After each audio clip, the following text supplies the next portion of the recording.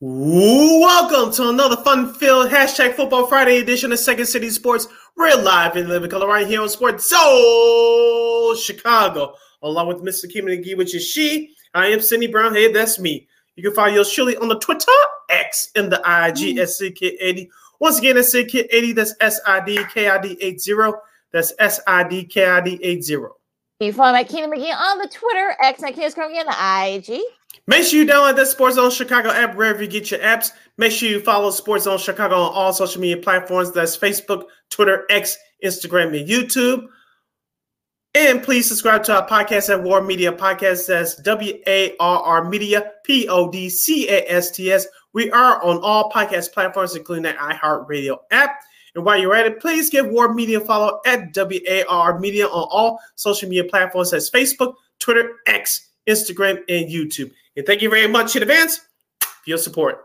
Like, share, subscribe, and tell your friends. We are unapologetically fun, and we have very definite opinions. If you have any definite opinions in the world of sports, during our 2 hours time for guests we call a Sports Talk Radio Show, you can always find us at SportZone Chicago's Facebook page or at SportZone Chicago on YouTube. Type in those questions or comments in the comment section. Lakino will get them up on the screen for you. But if you decide to troll and or do something silly, dumb, or stupid, I've given Lakina full powers to give you you fools to be able to be a boot. Toodles. But before we begin, we must remind you can also catch SportZone Chicago live in the 11 color on Roku TV. That's right. So celebrate with the squad and get with the program. SportZone Chicago is now available on Roku TV. If you already have a Roku television, just tap on that sports folder and download that SportZone Chicago app, rather. If you don't have a Roku television, but you have some handheld devices laying around, iPhone, iPad, iTouch, your Chromebook, or your personal PC, or your Chromebook, just head up to the Google Play Store and download that Roku TV app and access SportZone Chicago through that avenue. So no more excuses. Celebrate with the squad and get with the program. SportZone Chicago is now available on Roku TV. 24 hours a day, 7 days a week, 365 days a year. Live and on demand. Anytime, anywhere. And you know we will provide. Yes, we will provide. I will say we will provide what you can do on Second. We'll provide anything that you can get on Second City Sports. And today is no exception. We're going to talk some Bulls and NBA. The in-season tournament starts tonight. So goody. Montez Sweat joins the Bears. Also, too, they're going to be gearing up for their game against the Saints. We'll have Mr. Ross Jackson from Locked On Saints. We tried to get him on a couple of years last year when they played, but of course, circumstances. We'll have him explain that too. He'll join us in a little bit later on in the second hour. Of course, Texas wins their first World Series. Of course, our girl Christine Manica will join us from KXRB for our NFL Week 9. Yeah, Week 9 pick'ems. Oh boy, the season's gone by quick, and a whole lot more. But first. Sixth in pace, 107 possessions in the first game, 101 in the second game, 103 possessions in the third game on Monday night as Levine 4 rebounds a game. But Drummond's been a factor in his time on the floor here, late first, early second. Caruso using an Andre Drummond screen to find some. Well, in that Brooklyn game, no one had a lead bigger than 7. Tonight, no one has had a lead bigger than 8. DeMar DeRozan. We see it's Hardaway on the move. He just tied the game and dribbled into traffic there, and Drummond was able to steal it. Drummond's also always had quick hands defensively and been a good steals guy. And get it to Timmy was exquisite. Harder to put Chicago right back in front. And those highlights were unfortunately, the Bulls, lost a tough one against the Mavs after they led for a little bit in the third quarter, but Dallas outscored the Bulls. They were hot from the 3-point range. So unfortunately, they didn't end up, losing that game. They fall to 2-3. Sid, I'm hearing Bulls Twitter. You gotta love Bulls Twitter, right, folks? They get, very antsy. They always make fun of the Bulls every chance they get. If you saw our buddies from CHGO, Matt Peck, he was actually losing because the Bulls, yes, they outscored the Mavs in the paint, but it was really the 3-point shooting that kind of killed them in the end. I know Kyrie didn't play that game on Wednesday, but unfortunately, it was a 3-point shooting by the Mavs. I mean, they're showing you why they're one. I think only 2 undefeated teams left in the NBA. Well, Boston. Well, yeah, I think there are like 3 of them left. I think them, Boston. I think Denver, of course. Well, I think Denver lost a couple of days ago. We'll talk about that in a second. But Sid, what do you think about that Mavs Bulls game? Kyrie Irving did not show up on the injury report, but shows up on the bench not playing. Low management, you gotta love it. And thank you to Bally Sports Southwest for giving us those lovely highlights of the Chicago Bulls and the Dallas Mavericks. So, Lakina, as you mentioned, the 3-point shooting, of course, it was a decent percentage at 33% for the game. But as I said on Monday, this team is trying to find their identity. They're trying to find that balance of taking more 3-point shots instead of 2-point shots. I thought they did a good job of that in Monday's win against Indiana, which we'll discuss in a minute. But they uptake their 3-point attempts a little bit, but not by that much. But one thing that stuck out to me is the assists for the whole game as a team, 19. Let me repeat that again, 19 assists for the whole game. Lakina, you're not going to win many games in the NBA with just 19 total assists for the game. That's just not going to happen. And Patrick Williams, I don't want to beat up on the young man, but Lakina, he had an 0 for again. No points. 0 for 5 from 3-point range and 0 for 6 overall. He had 3 rebounds, but Lakina, like I said on Monday, I'll say it again, taking him out of the starting lineup will do wonders for the Bulls. Does it solve all their problems? No, but you got to start somewhere. Yeah, and look, Grant Williams, I think was, of course, a free agent signing from Boston. He was 7 from 9 from the 3-point range, tied a career high 25 points, and I think he was kind of like led the charge for the Bulls, along with Tim Hardaway Jr., who had 24 off the bench, who was 7 for 13 from 3. That's what really killed the Bulls in the end. And look, as far as P. Wills is concerned, like I've said in the last couple of games that we've done this, I think maybe sending him might be the best way to do it. I mean, right now, look, you were right there in the game with the Mavs. Well, of course, unfortunately, the 3-pointer kind of killed you in the end.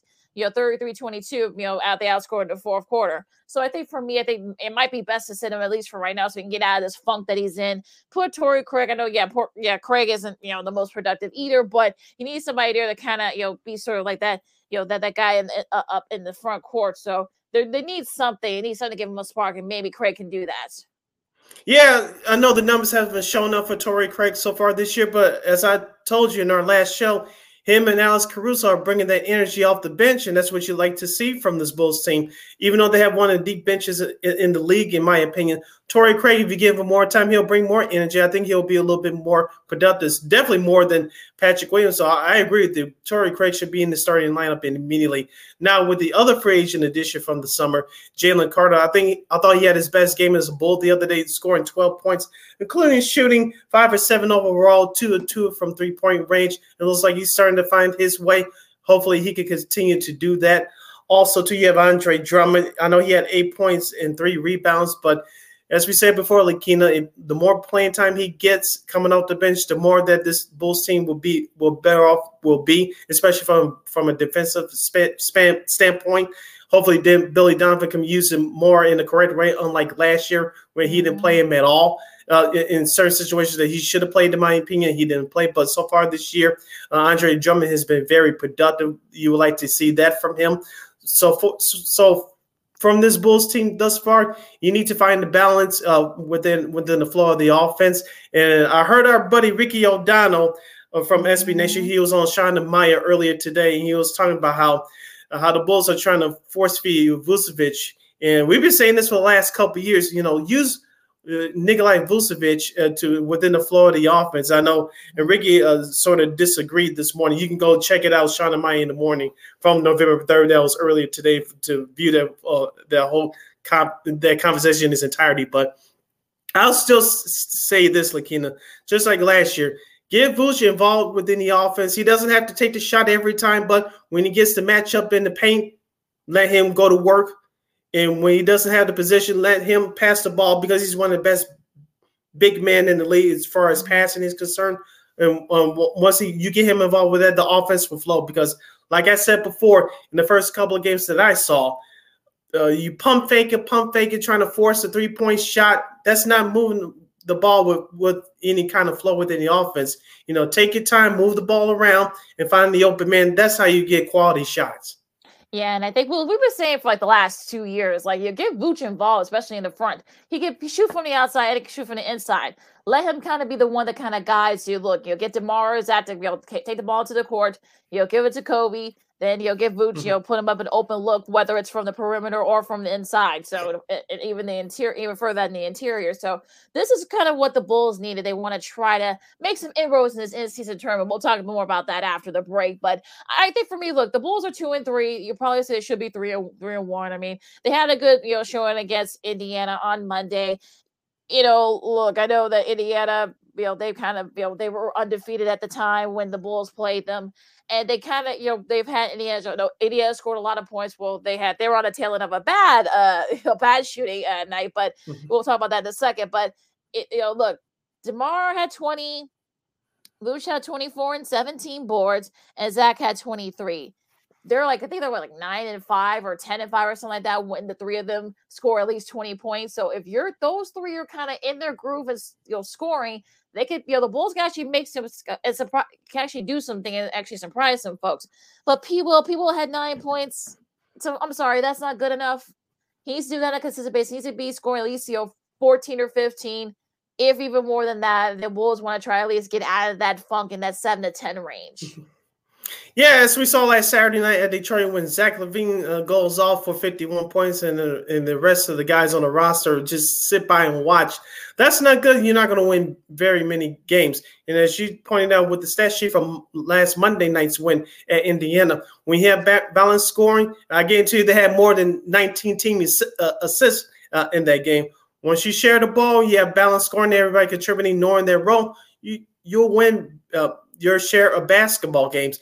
The only thing I didn't like about the Indiana game, Lakina, I don't know if you paid attention to it closely, but the Bulls had a couple of possessions where they almost threw the ball away. I think it was one possession I believe it was under 30 seconds to go. DeMar DeRozan saved the ball for going out of bounds. I forgot who threw that ugly pass, but he saved the ball for going out of bounds. Indiana was still within striking distance at the time of trying to tie the game, but I know it's early in the season, but with a veteran team like the Bulls have, you can't afford to make dumb mistakes down the stretch. They got away with it against Indiana on Monday, but you cannot do that against better teams. No, you saw that. We saw it a couple of times in Dallas on Wednesday. So, we'll see. Look, like I said, they have the in-season tournament starting tonight. We'll talk more about that. They play the Nets. So we'll talk more about that here after the break. We'll talk about the rest of the NBA too. Some good performances. A little bit of everything is old is new again from LeBron. Clay had a nice game winner, and Wemby, I think it looks like he may be giving the Suns nightmares and a whole lot more. Like McGee, Cindy Brown, Second City Sports on Chicago, college football. We'll always talk some college football too. Week 11 and a whole lot more. Keenan McGee, Cindy Brown, Second City Sports on Chicago. More NBA talk coming up right after this. This year, my mom got me the perfect bag for back to school. These colorful binders help me stay organized. These headphones are just what I need for studying. These new sneakers are just what I need for the new year. This jacket is a real must-have. My parents got me the skateboard I wanted. It's pretty cool. These scissors really come in handy in art class. These colored pencils, too. These new socks, they can be a real lifesaver.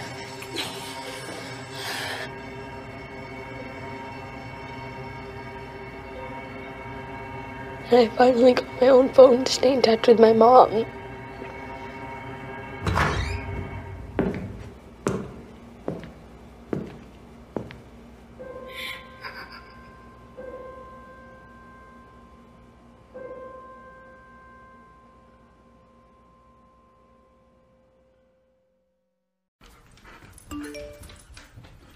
Trisha's having a sleepover tonight. Can I go? I wonder about Lucy's friends. What should I say? I know you're only 10, but one of these days a friend will offer you a drink. And alcohol at your age can lead to so many things. None of them good. So can I go to the sleepover? Lucy, I want you to promise me something. I finished my homework. Bigger promise. If there's any drinking, I want you to say, No thanks. Not my thing. Mom. I promise you, your real friends won't care. Deal? Sure. Really? I promise, Mom. They really do hear you. Did you pack your toothbrush? For tips on how to start the talk, visit underagedrinking.samhsa.gov. A public service message from the Substance Abuse and Mental Health Services Administration.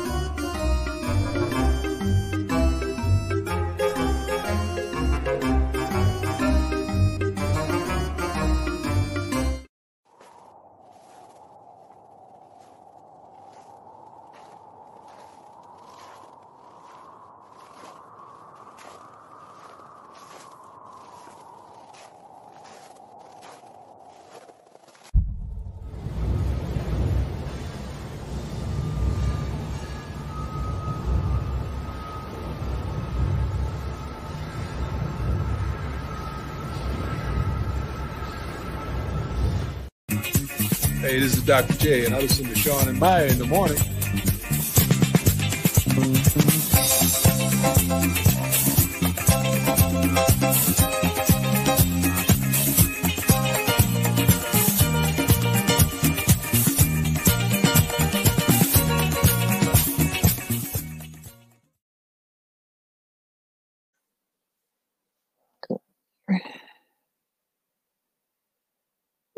And welcome back to Second City Sports on SportZone Chicago. You find my Keenan McGee on the Twitter. X McKee is going again, the IG. You can follow yours truly, Sydney Brown, on the Twitter, X in the IG at SidKid80. Once again, it's SidKid80. That's SIDKID80. That's SIDKID80. We have less than 85 minutes left for this extravaganza we call a Sports Talk Radio Show. You have any questions or comments for us, you can always hit up SportZone Chicago's Facebook page or SportZone Chicago's YouTube page. Type in those questions or comments in the comments section. Lakina will get them up on the screen for you. All right, so let's start off this past week in the NBA. We'll start with yesterday as the Spurs win 2 in a row against the Suns. We'll get to the comeback on Wednesday, but the 131-121 win, they kind of took the lead and never looked back. I'm talking about the Spurs. Victor Wembanyama had 38 points and 10 boards. And I think he's starting to, kind of find his groove a little bit. I think that's a really good showing by him. And he's also the first teenager to score that many points. Unfortunately, we'll get to the Suns in a second, but, Keldon Johnson, only had 7 points, but he was kind of like, I'm talking about Wemby was kind of like a one-man show. He kind of like led the way for the Spurs. I'm not going to say that he's going to be the next Shaquille O'Neal or the next Kareem Abdul-Jabbar or the next Will Chamberlain. I'm not trying to no pun intended. I'm not trying to piss on a young man, but he's going to be a problem once he develops his game fully, because yes, he's the tallest player out there, but he has small forward / shooting guard skills. And once that's properly developed in the next couple of years, he's really going to take off like I believe that he will. Like you saw that in the first couple of years of Giannis Antetokounmpo's career, he was, he had the raw talent, but he just had to be developed. And you see what he's looking like right now. So I see Victor Wembanyama as that type of player in the next 2 or 3 years. But as of right now, just like most young players, he's playing off talent. He's taking advantage of it. Thank goodness for him. And I thought personally that Phoenix had enough depth on their front line to at least compete with a player like that. But last night, Victor said no, and the Spurs took advantage of that. And like you said, they swept the 2-game series in Phoenix this week. I don't know why the NBA scheduled it like that, but I thought we was done with that whole thing a few years ago. But I digress. But the Spurs, do I see them as a playoff team? No, because they don't have enough talent around Mr. Wembanyama, but I think they could, in air quotes, flirt around with the play-in tournament like a couple of years ago. But I think Victor Wembanyama is really going to be a problem on the defensive end, because even though I don't think he's going to block a lot of shots, but he's going to alter a lot of shots. He's really going to change how opponents run the offense. Well, yeah, no Bradley Beal either. So you can tell that they miss him. I think he probably would have been able to slow down Wemby, but I think that's really kind of what it is. But Phoenix, they're gonna, they're starting to lose their patience over there. So we'll see what happens with that. Orlando edged out Utah 115-113. New Orleans beat Detroit 125-116. 114-99. The Sixers over the Toronto Raptors. Going into Wednesday's matchups, you got the Lakers and the Clippers. I saw a lot of this game after the Bulls game was over. It was nice to see healthy bodies for both teams on the court. Yay! 130-125 in overtime. LeBron had 35 points, and LeBron kind of showing you that, look, he still got a little bit. Yeah, okay, yeah, he's older and might have a lot of wear and tear.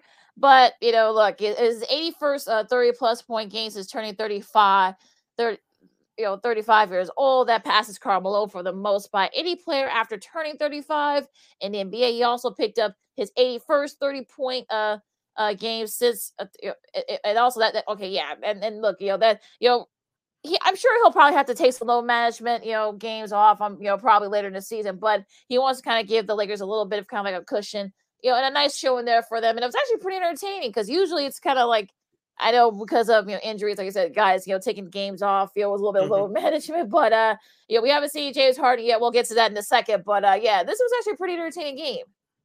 Yes, as I mentioned, stars healthy all over the court. I know ESPN was happy. Of course, I'm sure they wanted James Harden in there, but he's not ready to play just yet. He'll be wearing jersey number 1 for the Clippers, by the way, for those that are interested. But lost in the sauce and all this, looking at Anthony Davis, 27 points and 10 rebounds. You would like to see him be a little bit more aggressive on the offensive end. It was a start on Wednesday. He helped out LeBron, and hopefully he can continue to have more games like this on a consistent basis. Inconsistency has been his problem. I'm talking about Anthony Davis on the offensive end for the Lakers. Hopefully he can keep that up. Also lost in the sauce on the flip side, looking up for the Clippers, besides Paul George scoring 35, Kawhi scoring 38. Russell Westbrook, 24 points, 3 of 6 shooting from downtown. When's the last time you've seen that statistic when he shot above 50%, above 40% from downtown? It's been a while. Yeah, it's been a long time since we've seen that. So, yeah, I mean, look, I think this might be, they play a few more times, too, before the year is out. So, well, the calendar year, I should say, is out. So, we're going to be some entertaining games. Who knows? Next time we'll probably see Harden out there. So, we'll see what happens. Warriors edge out the Kings. It was a very entertaining game. I got a chance to listen to this game on my phone. And Klay Thompson's go-ahead jumper with, I think it was about a second left still, but they were able to beat the Kings 121-101. Very entertaining game from as it usually has been, especially in within the last year between these two teams. Yes, we talked about Sacramento on our last show with missing De'Aaron Fox because of that bad ankle, but they battled back hard. But as we talked about with the Warriors, they had those veterans like Steph Curry, Draymond Green, Klay Thompson, who you mentioned, hit the game winner. They know what to do in pressure situations. They've been there before. They know how to execute. And it's just another example by a veteran team that knows what to do in those types of situations. So it's not a surprise that the Warriors came out with a win. Yep. Utah beat Memphis, I should say, 133-109. They are struggling without Steven Adams. We know about John Moran. He will be back, but Steven Adams will not be back. Yeah, that's going to be a big struggle for them, especially in the inside. And, Colin Sexton really had took it to the tear there, took it to the whole mini for 25 points, 23 points, I should say. So a nice balance scoring for Utah. In that game, Minnesota gave Denver their first loss this season, 110-89. Now, we've been saying that Minnesota could be the team that takes that next step. And look, they were able to kind of pull off what would say a mild upset, I should say. Anthony Edwards had 24. Karl Anthony Towns had 21. So, when those two get going, I think, look, Minnesota's going to give some teams some fist, especially that very tough Western Conference. Yes, this was a rematch of last spring's first round Western Conference playoff matchup. Of course, the now defending champion Nuggets eliminated Minnesota in 5 games. As I said before, I'll say it again, Karl Anthony Towns, who should be in the Bulls uniform, but that's another issue. But if Karl Anthony Towns stays healthy, this Minnesota team can improve from last year being in the play-in tournament to not being in that play-in tournament. But Karl Anthony Towns must stay healthy. Yes, and that's really going to be the key if Minnesota wants to take that next step. Houston beat Charlotte. New Orleans, they're kind of quietly, New Orleans sort of like, they edge out OKC 110-106. And Cleveland, I think Cleveland needed this game, very, essentially, 95-85, 89, I should say, over the Knicks. And, Donovan Mitchell had 30 points leading the way for them. And, but it was Julius Randle. I mean, he kind of looked sort of like, I don't know what happened. He only had 6 points, 0-6 from the 3-point range. So what's going on with Julius Randle? Hopefully, it's just one of those nights. If you're Randle, I know it's early in the season, you should come out of the gates running. But hopefully, it's just one of those nights. The Knicks are expected to do good things this year. I know they beat the Cavs last year in the playoffs. This was a rematch from last year's first round playoff series. But on the flip side for Cleveland, Donovan Mitchell with 30 points, as you mentioned. We mentioned this a couple years ago before they traded for him, that the Cavs needed someone to go get them a basket in the later stages of the game. Donovan Mitchell is that guy. He proved it once again on Wednesday. Yeah, this is actually a revenge because the Knicks actually beat the Cleveland the day before, 109-91, where Randall had 19 leading the way. So it might just been one of those games. So we'll see what happens. Now going back to that Tuesday game, San Antonio came back for, I believe they were like 18 down against Phoenix, and they were able to come back, especially late in the third, especially going into the fourth quarter. Keldon Johnson had 27 points in the go-ahead basket. I mean, look, they're two of the wins have been against Phoenix, so I don't know if you want to kind of say that this is going to be like the first three of the three wins have been against Phoenix. Talk about San Antonio, so I'm wondering, like, do you want to say that this could be a big role here? But Phoenix has been struggling early on this season. You thought that maybe. I know Nick Nurse been, Frank Vogel has been playing around with lineups and such, but Nurkic, was only 4 for 10 from the field. He only had 12 points. No Bradley Beal. I know that first game, they didn't have a book, so he came back for that Wednesday game. But Phoenix, should we be worried about Phoenix, especially this early in the season? Yes, only because they don't have any healthy guys. As you mentioned, Bradley Beal hasn't played yet this year. Devin Booker missed a couple of games, so it's been Kevin Durant and everybody else. And you can't. I know it's a long 6-month journey. It's a marathon, not a sprint. But you got to have guys healthy so you can get used to it. So they can get used to one another, to play within themselves, play within the scheme that you want to run. Right now, Phoenix they're not experiencing that. So, but you cannot fall too far down the barrel that you have to work extra hard just to climb yourself out of. They need to get healthy quick. Yeah, that's not good, especially when there's so much expectations, this season coming up for the Spurs. So we literally, basically, got rid of, a lot of your depth for, Bradley Beal. Now he hasn't been playing the last few games, so we'll see what happens with that. Now go back to Wednesday for a second. Boston beat Indiana 155-104. No, folks, that's not a typo. Tatum had 30 points. I think they were about almost 58% from three, and that kind of took the time there. And look, Indiana just wouldn't have an answer for him. Yeah, so much for losing to the Bulls 2 nights before. Just edgy about the Bulls. So that was a pretty interesting score there. But yeah, that really does happen sometimes in the NBA. Now going into Monday. Look, the Lakers, they're getting a little bit of a road going. They started off by beating the Magic. Denver beat Utah. OKC beat Detroit. Golden State, no trouble with the Pelicans.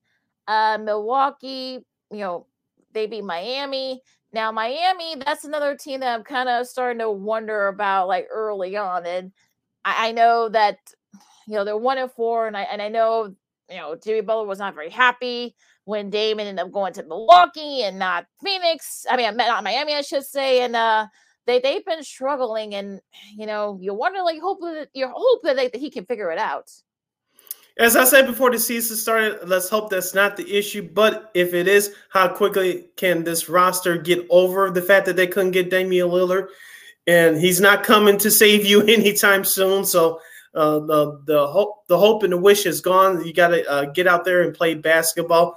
Excuse me. And let's not forget, too, losing Max Struss and Gabe Vincent will be huge losses for this team and as this new year starts. So they got to overcompensate those 2 losses as well. Anything else that caught your eye in the NBA this week?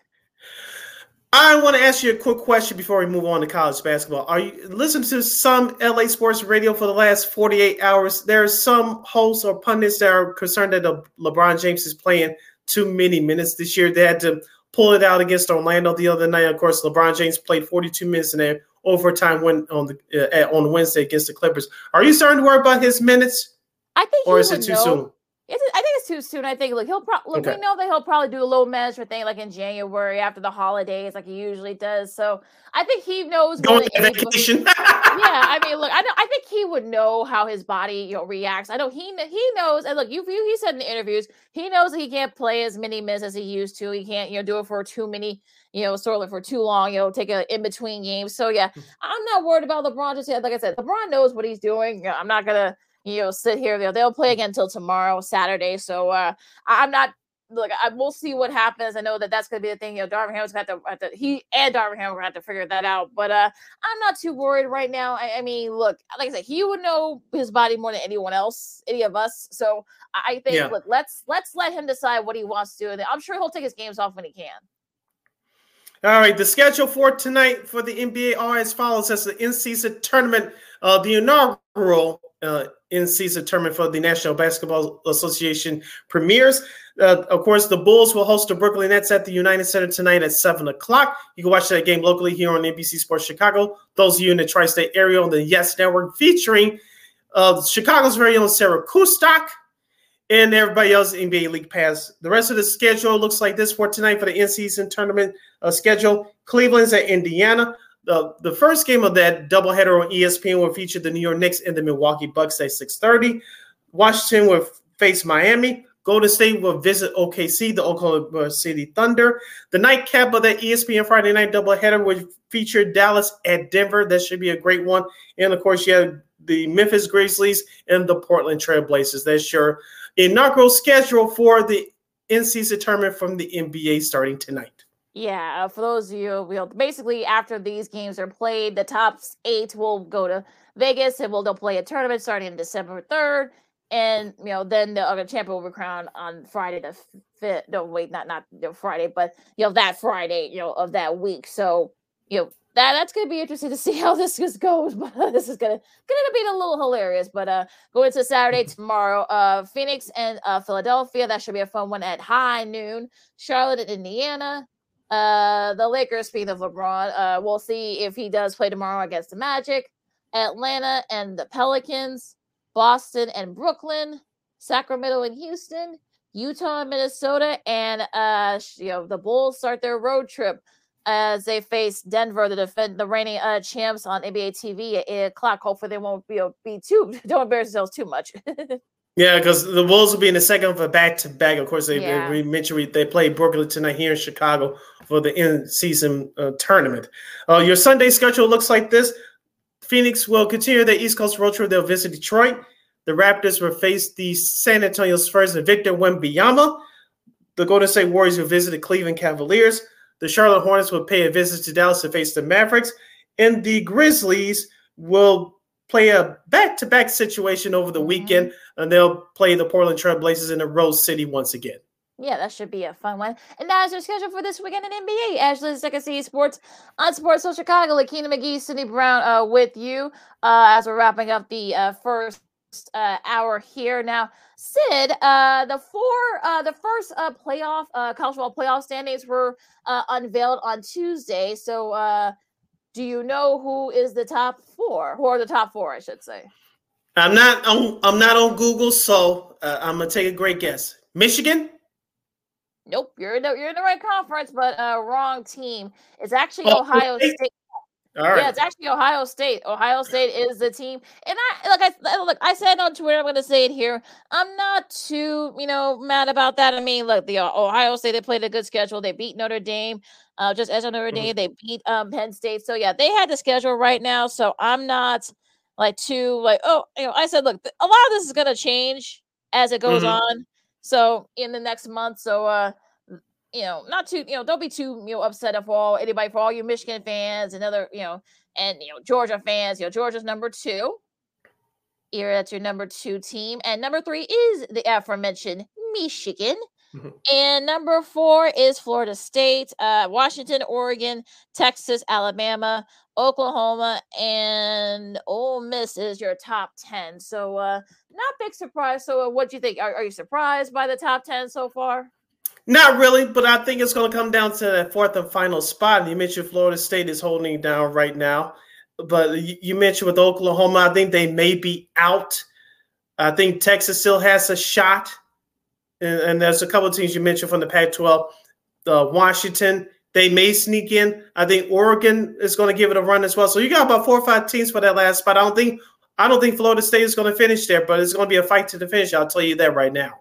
It's going to get very interesting because, especially as like I said, we're in the last few weeks of the season, so this is going to be really going to be the we'll talk about that in a second. Right now, actually, as we go into this weekend's schedule, Duke beat Wake Forest. Of course, this is from yesterday. Texas Tech edged TCU. Kent State Akron beats Kent State, I should say. That was a good game there. Now going into this Saturday's games. Tomorrow you got Ohio State and Rutgers facing each other on CBS. The big noon Saturday game in the Big 12, you got number 23 K-State, who are actually tied with Texas, Oklahoma, and Oklahoma State for the tops in the Big 12 at 11 a.m. on Fox. Let's see if Texas defense can step up big. They're favored by 3.5 points at home in the Longhorn State. Kansas State is great this year. You mentioned 6-2 overall, tied with Texas 4-1 in the Big 12 league. But for Texas, I'm looking for their defense to step up, and offensively, Jonathan Brooks, I think, is going to have another great game running the ball for Texas. This is going to get very interesting to see what happens with that, because I really think that Texas, they need to kind of try to look. They want to be right there. Look, they're still right there in the thick of it. So we'll see what happens with it. Now, do you think Rutgers has a shot against Ohio State tomorrow? They're 6-2 as well. Call me crazy, but no. All right. And on that note, Texas A&M against Ole Miss on ESPN. Notre Dame against Clemson on ABC at 11 a.m. I think Dabo Swinney is going to be cursing his own team out, besides cursing out callers on his radio show early this week. I'm just saying. Yeah, we're just see how with the Clemson. I know they've had a lot of injuries, especially on that D line for Clemson. So that's really been an issue for them. So we'll see if they can keep it close at the very least against Notre Dame. Tennessee going out of conference as they host Jim Moore's UConn Huskies. Nebraska Cornhuskers, they're kind of heating it up a little bit, and especially in the Big Ten West, they face Michigan State, Wisconsin, and Indiana, Arkansas, and Florida. Wisconsin will be on the Big Ten Network. Nebraska and Michigan State will be on FS1, and Arkansas and Florida will be on ESPN2. North Carolina will get out of conference, a little bit of a breather there. They host Campbell. That'll be on the ACC Network. Arizona State will face Utah. They'll try to bounce back from that loss to Oregon, just getting thrashed by Oregon. The CW Network game, Georgia Tech coming off a little bit of a hot streak lately. They face Virginia at 1:00 on WGN here in Chicago. The CW Network, go check your local listings there. Air Force will try to stay undefeated against Army. Our buddy Randy Cross will have the call of that game on CBS Sports Network at 1:30. Going into this afternoon games. The Fighting Mike Berman is from NBC Sports Chicago, our buddy here, as we call him here. The Mizzou will face Georgia on CBS at 2:30. Do you think Mizzou has a chance in an upset? They were off last week. I would say yes, dating back to last year where they almost pulled out the upset, but they were at home. I'm talking about Missouri, but this time they're on the road at Georgia. I don't think they have a shot. They're a good team, but I don't think, even though this is not Georgia's best squad on paper, I don't see it. I hope they keep it close. I'm talking about Missouri, but I think Georgia will be have a little bit more just to handle the Tigers. Could be very interesting. We'll see how the Tigers look, especially coming off a bye. Florida State and Pittsburgh on ESPN.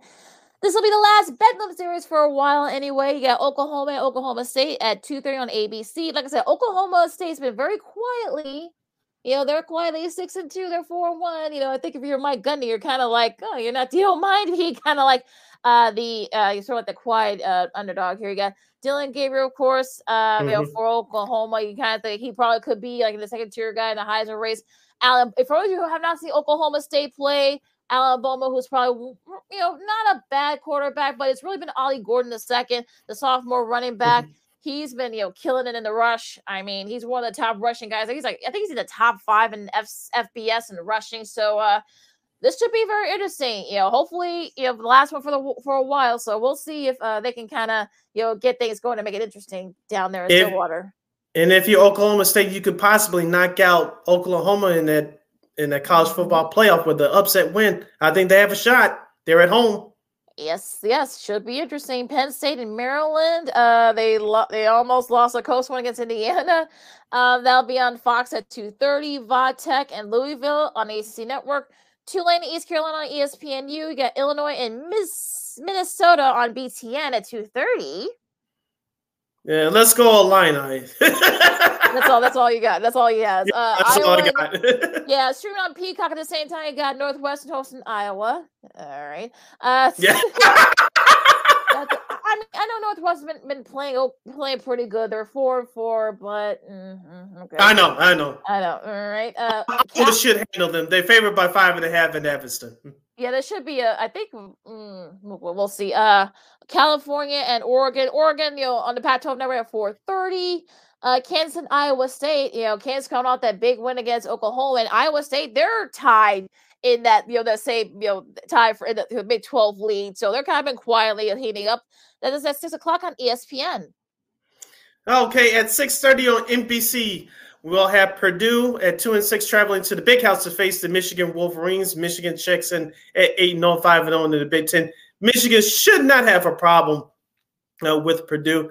As J.J. McCarthy and crew look to improve to 9-0, Jim Harbaugh's name is in the news. We won't get into that. I think it's a bunch of nonsense, me personally, but Michigan should be focused to beat Purdue. Also at the same time at 6:30 on ABC, number 5 Washington will travel to L.A. to face number 20 USC. Lakina, I think that ship is sinking fast for the USC Trojans. They're out of the national championship picture. Washington, they're 8-0, 5-0 in the Pac-12. I think Michael Penix Jr. will come in there and handle USC.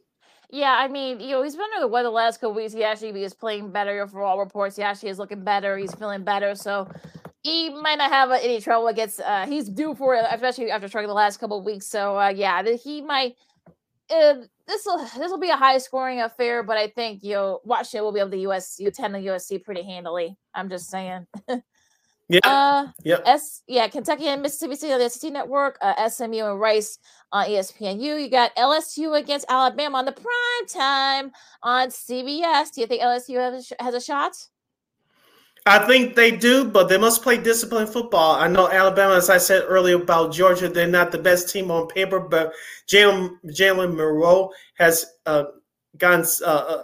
he's been a solid quarterback for Nick Saban's crew in Alabama over the last few weeks, not turning the ball over, making the plays when he has to.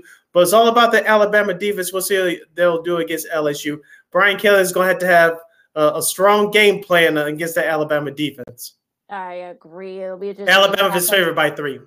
Yeah, that sounds about right. So, that'll be interesting there. Miami, NC State on the ACC Network. Wazoo, they've lost the last couple of games. They'll try to bounce back against Stanford on the Pac-12 Network. They host that. Down there in Pullman. Oregon State and Colorado at 9:00. That's the capper on ESPN. Let's go prime time. Yay! All right, Oregon State has a really solid defense, so Shador Sanders might have a hard time. We'll see. Boise State and Fresno State and UCLA and Arizona. Should UCLA be on upset alert? I'm going to say no. All right, and that's your schedule for. But I'll say no.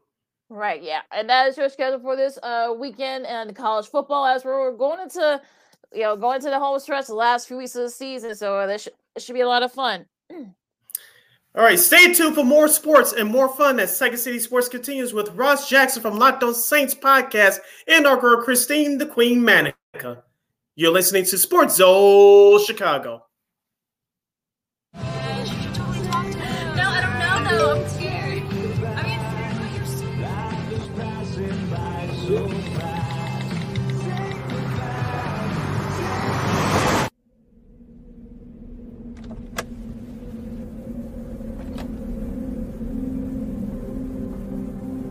Do you know that you're in my lane? No, not at all. Are you not paying attention? Are you texting? I was just checking in with my mom. I was telling her that I thought we'd be home by 6. It's okay. There's enough time.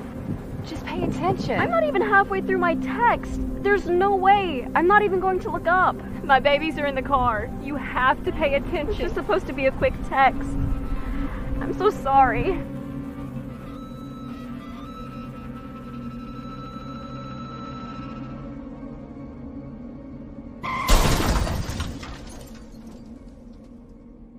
Hi, I'm Tom Brady, the director of DODEA. September is National Suicide Prevention and Awareness Month.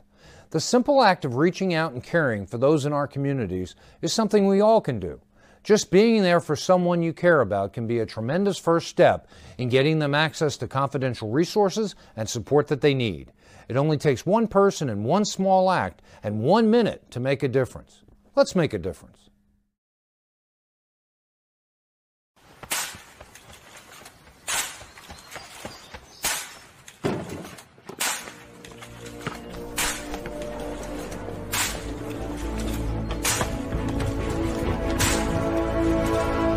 Move it! Yes, sir!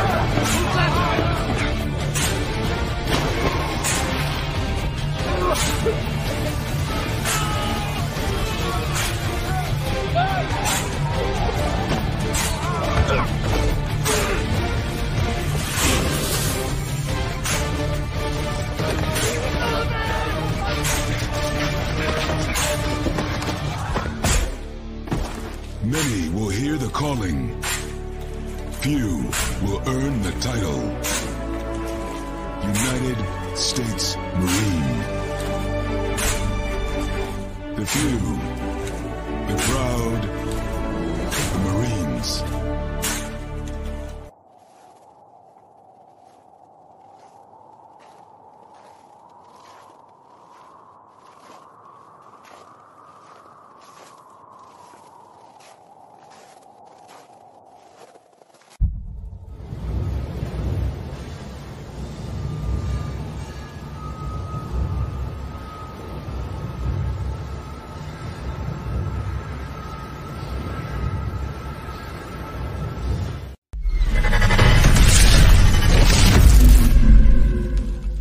Well, welcome. How surprised are you that you're here right now? How do you feel about this landing spot? I'm grateful, blessed, happy to be here. I'm just happy to be here, ready to get to work. Obviously, you're playing on the last year of your deal. Have you spoken with the Bears at all about a potential contract extension yet? I'm sure my agents and them are talking about something, but I haven't. I'm not really in it right now. Just ready to get to work. Yeah, I mean, it's thought about. Obviously, a player always wants to have security playing the sport that we playing, but I mean, I'm sure everything will work itself out. Yeah, I'm just taking it one day at a time. Everything is happening kind of fast right now. Just waiting for it to slow down, and we hit the ground running when we get there.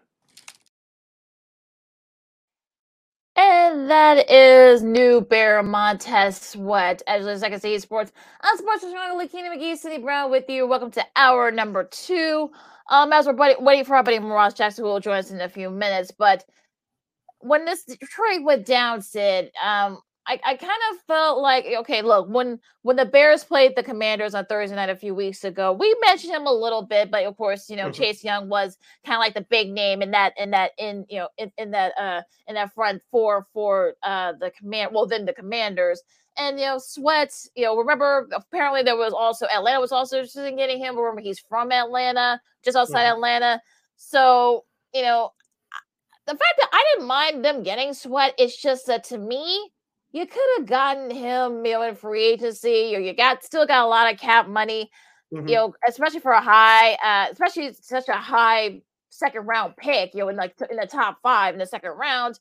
He's only 27. He hasn't had any injuries. You can probably say he's kind of like a mid-tier guy in the NFL among, tackles, but, or defensive, I should say, but I don't know. So what do you think about the trade itself?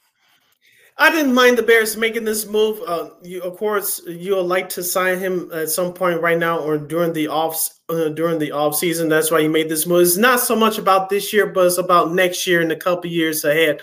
going forward with this Bears team. As we said before the season started, many of you guys, not saying us, but many of you guys listening and watching out there had them sneaking into the playoffs. I had them at 7 or 8 wins, and as you will know, it doesn't have to take a genius to know that does not get into the playoffs with the 17-game schedule. But with that being said, this is a move made for next year. If you GM Ryan Poles, obviously you still have more work to do. You got to have to put better talent around Mr. Montez Sweat, because if you expect him to do this by himself, it's not going to work. Yeah, and I kind of think, if you heard the press, I know he was overwhelmed. I know, look, you're going from one city to another, and you're kind of like you're sort of discombobulated, where you're going. Mm-hmm. But I didn't like his answer when he said, I'll let the agents figure that out. To me, that sounds like, what? I don't know if this might be a rental. I know some people say, well, they can franchise him. Well, look, his people can say, what, F your franchise tag, and not play. So, for me, I kind of feel like, okay, I'll feel a little bit better if when he signs a deal, the sooner the better. But if not, I'm kind of like, oh, okay, yeah, okay, you trade your second rounder. Now, I know people want to compare this to when Chase Young went to the 49ers, but remember, there were a lot of physicals. We know he's coming back from surgeries and stuff. So that's why the 49ers were able to get him at first 6th rounder. That was just kind of like how it is. But I think for me, it's just kind of feel like, you know what? I don't know. But again, look, I'm sure he'll be very, very productive for the Bears. But it just doesn't seem like, again, this might be one of those deals where you're kind of like, okay, yeah, you're left kind of scratching your head, I think. But I don't know. Let's hope that it works out if you're a Bears fan. I think he's excited to be here. Like you said, Lakina, everything has been overwhelming for him for the past 24 to 48 hours. I actually kind of like this answer. Let my agents handle that. Your job as a player is to worry about to go play football. As the great former GM Ozzie Newsome, who should be in the Hall of Fame, Pro Football Hall of Fame, by the way, he said that try winning a game in the National Football League with no distractions. But if you have one or more distractions, that's going to be tough for you. Like Montez said, let his agents handle that. Of course you want to be here, but let my agents worry about the numbers and all that. I got a job to do, and that's go play football. Well, and let the rest of the stuff work out. Yeah, like, all right. Like I said, I'll believe it when he actually signs the contract, but get an extension. So, excuse me, we'll see what happens with their as we're still waiting for Buddy Ross. But yeah, let's talk about this game for a second. This Saints game. Well, you know what? Let's recap the Steelers and the Titans from Thursday Night Football. 2016 was the final there. Pittsburgh beat the Titans, and Pittsburgh's been doing pretty good without running the ball. With running the ball, I mean, Jaylen Warren had 88 rushing yards. Kenny Pickett, threw for a TD, and it was really their defense that kind of kept Will Levis at bay. He was sacked 4 times, got an interception that helped clinch the game there. And look, don't look now, but I think the Steelers are 5-3. They're kind of right in the thick of it in the AFC North. Yes, they learned their lesson sort of from last Sunday's loss against Jacksonville, despite the Kenny Pickett injury. The Steelers' defense is still good. Don't forget about T.J. Watt, and don't forget about Minka Fitzpatrick. I know he's been injured, but they still have a young, hungry defense. But George Pickens on the flip side, with the wide receivers and Deontay Johnson, who had a great game last night, they still are playmakers. And once Kenny Pickett gets fully healthy and gets right, there are going to be dangers. The only concern that I have for the Pittsburgh Steelers is running the football with consistency. They haven't had that so far this year. That's really going to be the thing, especially if they want to try to house, like I said, not just for the, not just for the division, but for also too for one of the wild card spots, especially. So yeah, that might be interesting to see what happens there. Just like I see Sports on Sports, I got Lakina McGee, Cindy Brown with you as we wait. It'll be Ross Jackson will be joining us in about 4 more minutes. So anything else kind of caught your eye this week or in the NFL, or are the NFL trades that kind of piqued your interests? Yeah, Joshua Dobbs going from Arizona to Minnesota. I know rumor has it that Kyler Murray is available to play he will be available to play in the next couple of weeks. For those of you that may have forgotten, he injured he tore his ACL toward the end of last season. And so it's going to be close to a full year since he's played football. So I want to see what Arizona does here. Will he be traded?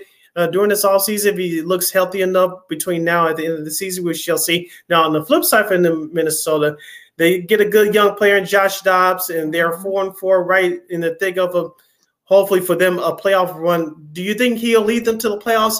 I think he'll do enough just to stay in the lead, but that NFC wild card jam is going to be jam-packed. I don't know if Minnesota's going to make it out of there. I know Justin Jefferson's supposed to be back within the next week or two, but that defense for Minnesota, even though it's played better than what people expected the last few weeks, I don't know if that's going to sustain itself. I think Josh Dobbs will do some things, but I don't know it's going to be enough for Minnesota to qualify for the playoffs this year. Yeah, I kind of think that, look, you need someone that can kind of be serviceable. And look, Jaron Hall, look, we don't know. We'll see him this week. So, but having a serviceable backup like Dobbs, with us, we saw what he did in Arizona, almost like got him a couple more wins and they're better than their record. But we know that Arizona's tanking. This might be a big shot, perhaps make the playoffs interesting. There is going to be a little bit of log jam, but I think it's the Minnesota schedule is stuff so where they can perhaps maybe make a good a push. I'm not going to say they're going to get it, but they may be able to kind of get at least push for one of those last couple wild card spots. Yeah, and also too, just taking a look at that NFC North division. Of course, we know about the Bears; they're bringing up the rear. I know Detroit is leading the division right now, but Green Bay, like I said, we'll give our picks out in the next segment with our girl Christine, the Queen Manica. But you would think the Packers would have a chance to sort of get back into things. They got an easy opponent with the Rams this week. I know Matthew Stafford probably will not play. I know he got injured last week and a loss at Dallas, but Green Bay's been struggling all year, especially with scoring in the first half. Now they can get it together in the second half and make things interesting, but scoring in the first half has been a problem for them all.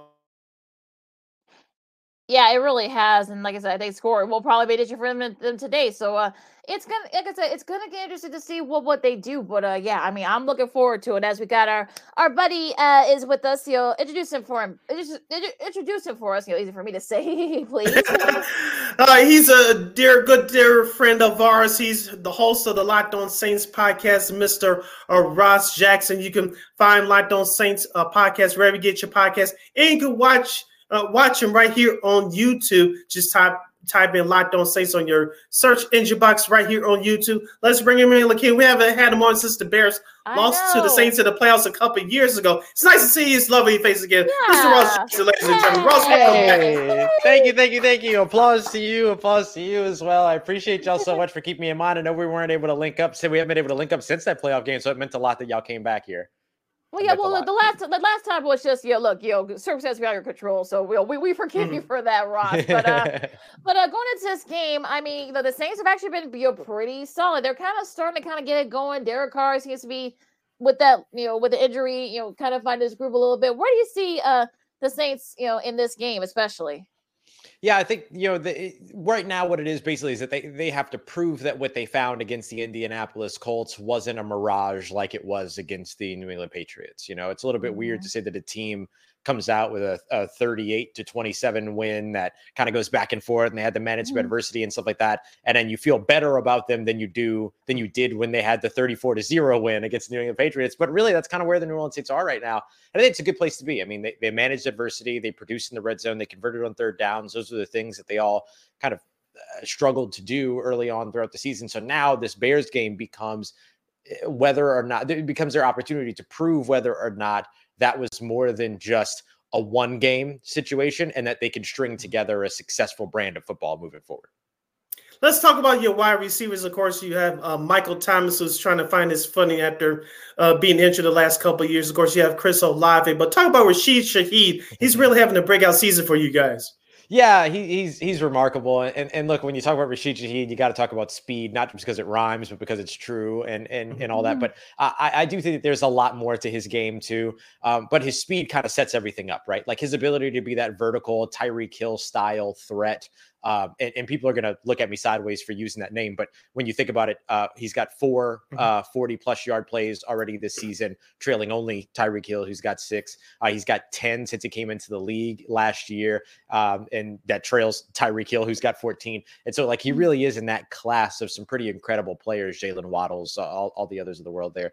But I think that beyond just what he can do 40, 50, 60 yards downfield. He's one of these guys that can use that vertical stem to be able to lure some unsuspecting defensive backs into a sense of comfort. Take away the deep ball and you can't do anything. That's not really true. He's one of those guys that, you know, he's developed as a route runner. He understands how to find space in zones. He does a really good job working and being available for his quarterback whenever the quarterback needs to extend plays. We saw it during his rookie season. It's continued this year. So he's been outstanding. Last week he had 3 catches for 153 yards and a touchdown, a Randy Moss-like stat line there.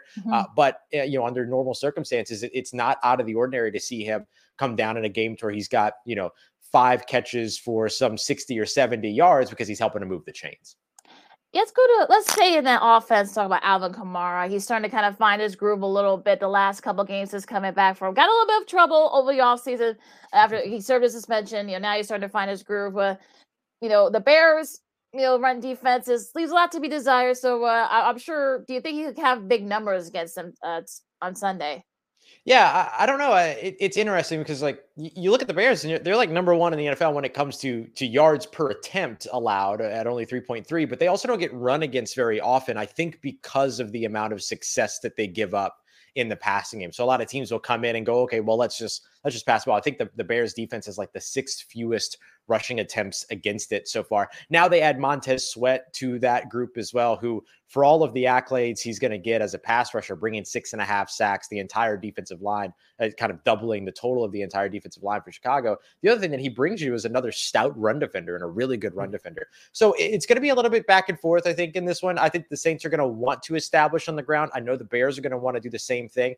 I wouldn't be surprised if this is a little bit more of an Alvin Kamara through the air game while it's a Jamal Williams on the ground game, if I'm being honest. I think that might be the way that the Saints go because they feel like they might be able to win a little bit more successfully up the interior as opposed to around the perimeter. And Alvin Kamara is a little bit more of your perimeter guy. So I wouldn't be surprised to see Alvin utilized a lot more maybe in the passing game in this one. And then guys like Kendre Miller, but specifically Jamal Williams getting the wealth of carries right up the middle or at least in between the tackles. I think that's a good game plan for the Saints because if you watched that game last Sunday night between the Bears and the Chargers screamed the heck out of the Bears throughout the whole game. So, and the Saints, one of the best teams in the league when they go to the screen game with their running backs. You're listening to Second City Sports on SportZone Chicago. We're previewing Bears and Saints on this #Football Friday. Sid Lakina hanging out here with you. We're hanging out with our buddy Ross Jackson. He's the host from Locked On Saints. Ross, let's focus in on your defense right now. Of course, you have veterans Cameron Jordan. And you have Marshawn Lattimore leading that secondary. But Carl Granderson leads your team in sacks with 5.5. Talk about him and his surprise start to the season. Yeah, I mean, the contract extension that New Orleans gave him, I think they gave him, if I remember correctly, it's a 4-year, $52 million deal. And it's looking like the right choice. It's looking like it's working out. That was right before the Green Bay game that they gave him that extension. I remember walking through a park in Milwaukee when the news broke, and I had to do like a quick video from the park and everything like that. But, you know, it's paid off for him. And the thing that's really great about Carl Granderson, who is also an undrafted guy, much like Rashid Shaheed, and much like Rashid Shaheed, I think a lot of people are going to talk about Carl from the perspective of what he can do as a pass rusher. But I think the reason that the Saints really like him is what he can do in the run game too. He was the team's best run defender last year, just barely graded out on top of Cam Jordan, who's been, you know, a stout run defender his entire career so far. And so I think that the compliment that you get with both of those guys, Cam Jordan and Carl Granderson, is that you get 2 guys that can win their one-on-ones. You get 2 guys that can be effective pass rushers, and you get 2 guys that can help you in the run game. But the thing that you really highlight about Carl Granderson is that when he gets to the quarterback, he's not just sacking the quarterback. He's able to affect the ball. He forces fumbles. He has those impact fumbles. That's something that's been missing from the New Orleans Saints defense for about as long as I can remember. Honestly, they don't do that a lot. And so having a guy like Carl Granderson who can have that level of bar jarring violence, if you will, that's something that becomes a big asset to this team that has a strong secondary that can take the ball away through the air, but doesn't have a lot of opportunity to be able to force those fumbles. And if he can get to the quarterback and continue to do that, then I think that that's a piece where he ends up having a big time impact. Yeah, get the extra contract money. And of course, you end up, you end up being a Pro Bowler, so a potential Pro Bowler. So who knows? Someone who's been a Pro Bowl a couple of times, Tyrann Mathieu, of course, the Honey Badger, the veteran safety. You know, came back home a couple of years ago, played at LSU, won a national championship. Has not been the most productive. You could probably say yes. He's 31, has had some injuries. So, do you think he could probably have to make a name for himself in this game? It's funny. He really is kind of the most consistently productive player in the secondary. You look at last year, he was one of the only 2 guys with multiple interceptions. The issue was that the entire defense didn't force turnovers. This year, he's the guy with the pick 6 on the roster. The only player with multiple interceptions so far is Paulson Adebo.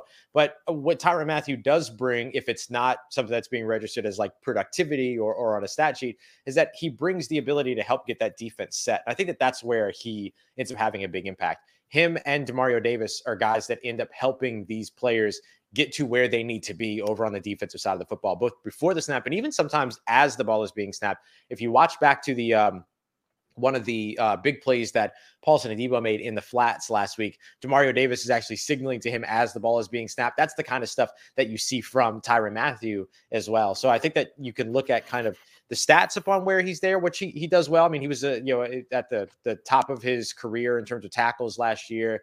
He's performing well in that category this year. Cleaned up some of the missed tackle issues, stuff like that. But really, I think the other thing that nobody really knows, because we're not on the football field with him, right, is his communication, his ability to get the defense set. I think that's a big thing that ends up having a massive impact for New Orleans to make sure that that defense is executing well and in the right places where they need to be.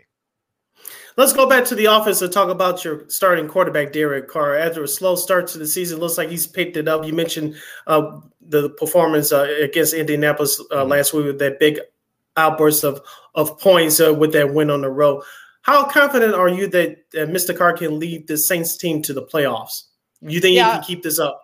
Yeah, I've always been pretty confident in Derek Carr to lead this team, but the playoff conversation and the playoff question comes down to the entire team, not just him. But I don't think that he is the player, or he as the quarterback ends up presenting an obstacle for getting to the playoffs, if that makes sense. I think that he helped to kind of elevate their opportunity to get to the playoffs. But like, they're in a horrific division. They've got a really super easy schedule moving forward. And because a lot of that is playing games within their division and all that. So I think they have a chance to get to the playoffs just kind of as a team and because of the environment that's set forth for them. But I will say that I think that Derek Carr maximizes their ability to get there when he's playing well. And it's very clear when he is. It's very clear when he isn't. It's very clear when there's miscommunication. It's very clear when all that stuff is there. And so I think that when you see the execution that you saw against Indianapolis, there's still some stuff to be desired there. Hopefully they're able to continue to take a step forward here against Chicago this weekend. But this gives them an opportunity to be able to prove that. So I would say that, there are a handful, maybe, of elite quarterbacks in the NFL. Barring those guys, I think the Saints have their best chance right now with Derek Carr to get to the playoffs with what's set out in front of them. Yeah, Sid kind of stole my question because that NFC South isn't really not much to write home about. Yeah. Tampa's had their struggles lately. Atlanta's up and down. The Saints are kind of in the same situation. So outside Carolina, we'll leave them out of it. But who do you think has the edge as we get closer, as we're like halfway through the season? Well, as of right now, the New Orleans Saints are the only ones that didn't have some type of at least conversation around who's going to be the quarterback going into the season, or hasn't had any of that conversation so far during the season. And I think that gives them a little bit of a leg up. We're watching Atlanta change their quarterback. We're watching, we watched Tampa Bay kind of do the will they, won't they with Baker Mayfield the entire season. And then, Carolina isn't really a part of that conversation, but they have the rookie quarterback, all those other things. And so for me, New Orleans is the only one that comes in with consistent quarterback play so far. And I will say that for the majority of the season so far, Baker Mayfield's been the best quarterback in this division. And that hasn't been enough for them to win games. Meanwhile, when Derek Carr has been the best quarterback for this team, they're winning those games. And so I think that that's kind of the delineating factor for me, is that you have a little bit of continuity. Even though Derek Carr is a first-year starter with the New Orleans Saints, he's been with Dennis Allen before. Dennis Allen drafted him. They have a lot of trust. They have a lot of good communication between the two of them. And I think that kind of gives them the edge. But I don't know that it's for sure is the thing. Like there's enough about this division to say that none of the four teams necessarily wanted to win it from what it looked like early on in the season, or from what it looked like last year, right? Everybody was just kind of like, no, I think we're good. We just want to go home, all those stuff. But I think that when you're there and you're kind of like looking at what this team has, I think the New Orleans Saints have the edge because they have the players that don't want to go home. They have the players that want to be there in the playoffs, and they have the players that have the talent to be able to get them there. They've just underperformed as a unit, right? Whether it be personnel wise, coaching wise, play calling wise, whatever. They've underperformed the talent and potential that they have. We saw that maybe start to curb a little bit against the Indianapolis Colts. Can they continue to prove that that's the case moving forward? We're heading down the home stretch with our guy Ross Jackson, host of the Locked On Saints podcast. He's hanging out with us here on the hashtag Football Friday version of Second City Sports or in SportZone Chicago. Sidley Kennan here with you. Ross, there was a lot of transactions earlier in the week this past Tuesday on Halloween for trade deadline day. What moves surprised you, and what team or teams you thought they was going to make a move that didn't make a move in your opinion? I don't know about a team that I thought might make a move that didn't. I think maybe, looking at Baltimore and maybe looking at their running back situation and stuff like that, that maybe that's a spot where that would have made sense. Miami maybe could have gotten in that conversation as well. But I mean, what running backs were available, what running backs would have moved, we don't know, right? There was some like chatter about Ezekiel Elliott out of New England. That Jonathan Taylor situation's pretty much settled at this point. There were a couple other names that had popped up, but for the most part, those were really the only ones that I kind of was going in and looking at. Chicago, I figured would land either Montez Sweat or Chase Young. I was hoping for them that they would land Montez Sweat, get the more consistently productive player. I was glad to see that happened. I was surprised that Chase Young ended up with San Francisco, as if San Francisco just needed more. I thought so for me, like that was the big one that I was kind of looking at was, okay, that was a bit of a surprise for me, but that's an interesting one. I love that they only gave up a third to get Chase, because if Chase has a good season with them, he goes and he signs somewhere else. Eventually San Francisco gets a third-round compensatory pick back probably for him because of the position that he plays, all those things. So, and it puts him in a scheme that makes a lot of sense for him, that kind of wide nine pass rusher, puts him opposite his collegiate teammate, Nick Bosa. I guess the other move that I was curious to see was going to happen was whether or not Philly was going to make a move. They made that move for Kevin Byard for a safety, but I was curious if they were going to go for another corner, and they didn't do that, even though maybe some of those conversations happened. And, Rasul Douglas got moved and all these other things over to Buffalo. But that, I think probably the most surprising one was the destination for Chase Young, not necessarily that Chase Young got moved. I kind of anticipated that both those guys were going to be up out of there. The one that made the most sense for me was Montez. And then maybe the most surprising thing that didn't happen was, either of those running backs to Miami or Baltimore or Philly adding on to their corner spot. Did you expect the Saints to make any moves? No. It didn't make any sense for them to do it. A lot of times when you see these trade deadline moves, it's a lot of either, small moves for day 3 picks, which the Saints didn't really have a need for a small move at all, or sizable moves tend to go for round 3, round 4, like day 2 selections. And the Saints' only day 2 selection is the Denver Broncos second round pick, which is shaping up to be a really, really good second round pick. And so there would be no reason for them to rush to move off of that. So for instance, it was that Broncos pick isn't projected to be as good as the Bears pick for Montez Sweat. It would have been too high to compete with, to be willing to throw it out there to compete for Chase Young, with San Francisco moving their third round pick, which is projected for like the 80s and all that. While I believe that Montez Sweat deserves to be moved for a higher pick, the Saints wouldn't have had that than Chase Young. They didn't have that to compete with Chicago. And so none of that happened. There were some rumors, mostly just like Twitter aggregators getting their engagement and stuff like that around Jameis Winston. None of that was going to happen. And so it didn't seem like New Orleans was going to be making any moves. The only one that they really talked about was with the Raiders, a potential move for Hunter Renfrow. But because of how restrictive Hunter Renfrow's contract is, I don't blame them for not making that move when he's probably going to be a free agent this coming off season, and you can use Derek Carr to recruit him to come and sign here. Last question from me, Ross. Of course, the NFC, the picture is now changing with San Francisco on their current losing streak. Of course, Seattle Seahawks is leading that NFC West division. Of course, here in the NFC North, Detroit is running away with it like most people thought they would. And, of course, in the NFC East, you have Dallas and Philadelphia. Philadelphia leading that division there. Where do you see the NFC, who's going to be the NFC winner at the end of the regular season before the playoffs? Yeah, it should be the New Orleans Saints. And if not, there's going to be some major conversations here over the course of the offseason, because effectively, in order for the New Orleans Saints to not be that team, it means that they're losing games down the stretch that they have no business losing. They're a talented roster. They're a talented team. They've proven that by simplifying their playbook, not necessarily by simplifying the scheme, but just by limiting the number of potential play calls for any given situation, that they can be a lot more of a productive and efficient team. Makes sense. Instead of having 50 plays to call that you could potentially pick from, having 25, you're more likely to pick a banger in that situation, right? You go with what you know best. And so, they've got everything that they need to be that team. And so the New Orleans Saints should be that team. If they're not, then I imagine it would probably be, it's obviously going to be either Atlanta or Tampa, but I don't know which one of them it's going to be. And so it should be New Orleans. And if not, there's going to be a lot of entertaining conversations going on over the course of this offseason. It might make things interesting in the NFC South, no doubt about it. Ross, again, thank you so much for joining us as always. Where people can find you, all your podcasts and all the other great stuff. Yeah, absolutely. No, not a problem at all. I appreciate y'all having me on, and I thank you very much for inviting me back. You can find the Locked On Saints podcast free and available wherever you get podcasts or on YouTube as well. Just search Locked On Saints. You can find all the written work over at Saints News Network. That's Sports Illustrated's Fan Nation site covering the New Orleans Saints. You can find that at saints.media. You can find it all in one place on your favorite social media as well, at Ross Jackson Nola and NoLA. All right, Ross, we appreciate it as always. You continue to keep up the great work. And when the Saints make the playoffs, we'd love to have you back on this program. And we will save you the aggravation. I know you're going to pick the Saints to kick the Bears behind. So I wouldn't say kick their behind. I wouldn't say kick their behind. I'm taking them to win, but I think it's going to be a little bit closer than people expect. Okay, it should be fun from down there in the NOLA, as the kids would say. Ross, as always, we appreciate it. You keep up the great work. Enjoy the game. We'll talk again soon, okay? Thanks, y'all. Take care. Stay safe, and I'll see y'all soon. All right. Take care.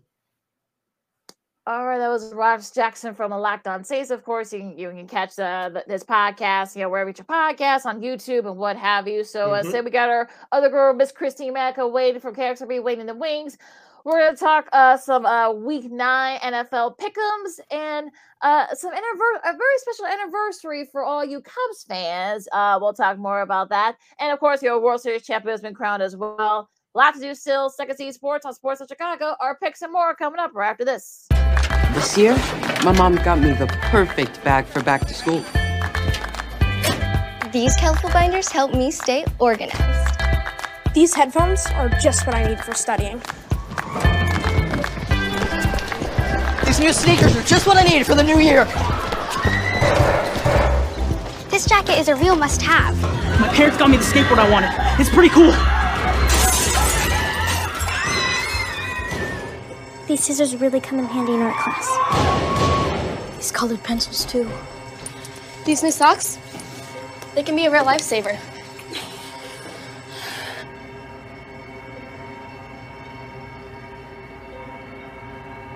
And I finally got my own phone to stay in touch with my mom.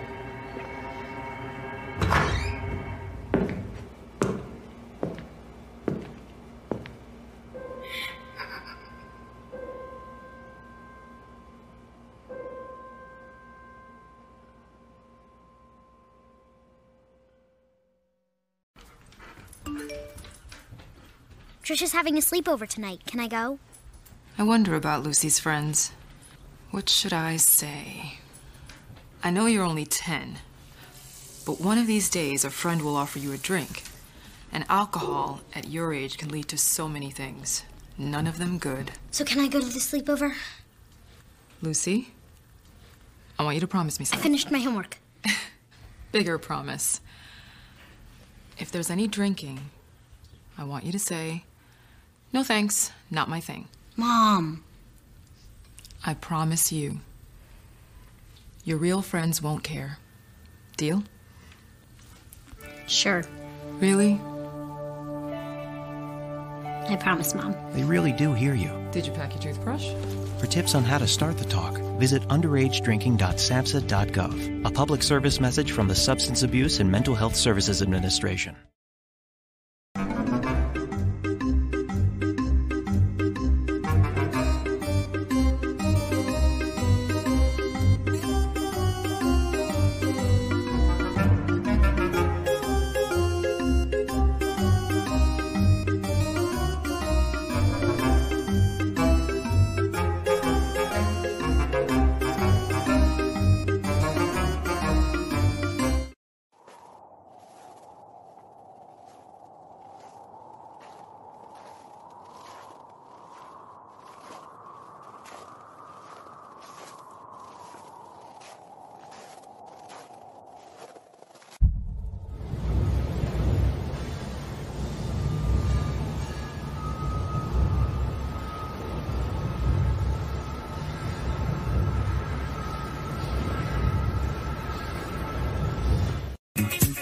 Hey, this is Dr. J, and I listen to Sean and Maya in the morning.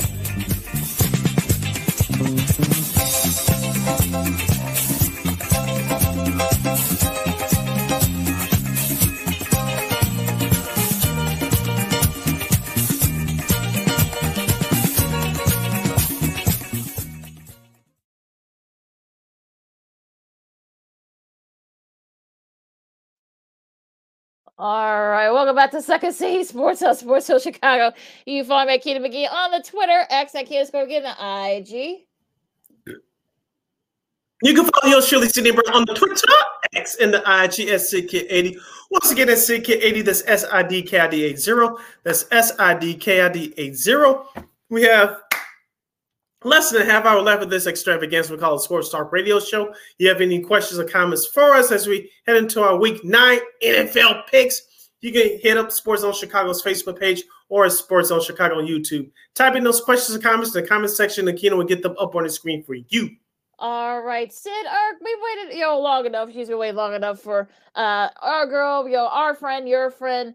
She's awesome. The one she's coming out full speed ahead. Yeah, she's coming right at you, Sid. So here's Miss Christine, the Queen back from KXRB. What's up, Christine? Yay! How are you? Doing good. You did pretty well with your picks.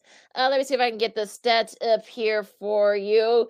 You did look, I had you had 12, I had 10, and Sid also had 10. You gained a game on Sid, so you're only 2 games back now. So look, Sid, she's coming at you. Yeah, she's finally learning some lessons, but it's still a long way to go. It's a marathon, not a sprint. All right. Well, look, I mean, that is true. We're about halfway through the season. So, let's get right to these picks. Of course, the Broncos, the Lions, and the Jaguars and the 49ers are all on bye. So adjust your fantasy leagues accordingly. Sean, you too for this week. Definitely. Oh, yeah, I know. Me too. Right? I can have the 49ers defense. First, we go over. Maybe it's a good thing because they stunk it up for me the last couple of weeks. I know they've killed me. But let's go to Dusseldorf, Germany. I think they're playing where the Ryan Flyer. Remember the old Ryan Flyer from the NFL Europe guys? He used to play. Interesting that they played this game there, but I'm sure there's a reason for it. This will be on NFL Network, folks, so don't worry. Dolphins and Chiefs. Sid, you start this one for us. Kansas City's favorite by 1.5, which means it's at a pick 'em. Miami should, and I say should win this game, but something in me tells me to go with logic here. Patrick Mahomes didn't have a great game last week. Flu or no flu, he's going to get it together over there. And Travis Kelce is going to have a monster game. He didn't have it last week, and I think Kansas City is going to have a much better performance as far as running the football. I'm going with Kansas City here in the close one. Miami is the better team on paper, but Kansas City has that championship DNA in them, so I'm going with Kansas City. Remember, Miami on the road against better teams this year, 0-2. That is true. Christine? I'm going with the Dolphins on this one, and that's because they got to Germany before Kansas City did, and that's going to be an advantage, I think, in the long run. I think they got there to Germany about a day and a half, maybe 2 days before Kansas City did, and in the end, I think that's really going to play to their advantage. And when it comes to flying in terms of proximity, technically Florida, Miami, it is closer to get to Germany than it is from Kansas City. So I'm looking at it in that perspective too. And Tyreek Hill, he's ready to go after his team in a big way, especially on the international stage like this one. So I'm going with the Dolphins here. I'm with you, Christine. I'm picking the Dolphins as well for that reason. I know Hill's been, circling this game in his e-calendar for, I'm sure, since the schedule came out. So, and the Chiefs have had their struggles lately. Don't know if Taylor Swift's going to be at this game. We'll see, but I don't know. I don't know if she'll be able to make it to Germany. I think she has other commitments, but yeah. They've had their struggles lately. We'll see if, Pat Mahomes, whether or not it was the flu or could be struggling. We'll see. But this should be a fun game, though, nonetheless. Could be an AFC playoff preview, but we'll see. Christine, you start this one here. The battle of 4 and 4s. You got the Vikings and the Falcons. this week is just really tough to pick considering where all the teams are right now in the NFL. This game for me was really tough. Kirk Cousins is lucky that he went down when he did, because after seeing Hall play for a minute and a half, 2 minutes, I know those Vikings fans were sweating just watching him play, and it felt like probably a whole quarter for them. But now they got Josh Dobbs. I know he probably won't start this week or let alone play this week. And now for the Falcons, they have Heineke starting for them. So they got a little bit of an interesting situation in regards to their quarterback position. And both teams, you don't know what you're going to get with them. Now that I think Hall has had a little bit more time, there's a little bit more of a veteran presence with the Vikings than even before Kirk Cousins had his surgery this week. He stayed at the practice facility. He was there up until the day he had his surgery, working with the team and working with Hall, presumably to get him up to speed in regards to the office and just how the line works together and whatnot. So I think it's going to be a close one. I have a little bit more confidence in the Vikings, though. They can still do Kirk Cousins things without Kirk Cousins being there, but I still have confidence in them. I'm going with the Falcons here only because they're the home team. They are favored by 3.5 points. I think Taylor Heineke, who has had experience before with the Washington football team, now the Commanders. He's been there before. I think he's going to bring some stabilization to that Falcons offense. They got to get the ball – for the Falcons, they got to get the ball rolling with some consistency with a rookie running back, Bijan Robinson. He's been disappearing that over the last few weeks. I know he got his first – career rushing touchdown last week in their loss at Tennessee. But outside of that, he's been a no-show for the last month. So they need to get the ball rolling with him. So I'm going with the Falcons. Yeah, I'm going to go with you, Christine. I'm going to say Minnesota too, just because I think Hall, with the weeks worth of practice, he's had Kirk Cousins kind of helping him, sort of like long distance. I think the Falcons, I don't know what Falcons team I'm going to get. Am I going to get the Falcons team from a couple of weeks back, or that beat the Texans, or get the Falcons team from last week? I just don't know which team I'm going to get. So, who knows? But yeah, I'm picking the Vikings here now. CBS, first game for CBS. Of course, Fox has a doubleheader this week, but the Seahawks and the Ravens, an intriguing one here. Sid, start this one for us, please. Well, the Ravens are 6-2. The Seahawks, who are currently leaders in the NFC West, have a 5-2 record. I know the Seahawks defeated the Browns last week. Baltimore continues to roll. Baltimore is favored by 6 points. I think it's going to be closer than what people expect. I think Seattle is going to go 0-2 in their trips to the East Coast this year. Give me Baltimore. I'm picking, in the Battle of the Birds, I'm picking the Ravens up for this one, too. Yeah, I'm picking. Do we have a special effect for that? Yeah, probably. But yeah, I mean, we saw what happened the last time a couple weeks back when the Seahawks played, in the East Coast. It didn't work out very well for them. So yeah, I'm picking the Ravens. The news sort of might, kill them. So, but it should be a fun game though. I think it'll be close though. I think. Our buddies Proteus will have this game in Cleveland. They got the Cardinals and the Browns. Deshaun Watson looks like he's going to be back starting. Yep. I'll pick the Browns. I mean, I know Kyler Murray looks like he is going to start. It's going to be his first game in like almost a year, but I think the Browns. I'll go with logic here. I'll take the Browns. See, that's the thing. We said that Kyler Murray was going to start last week. Is this going to be the week?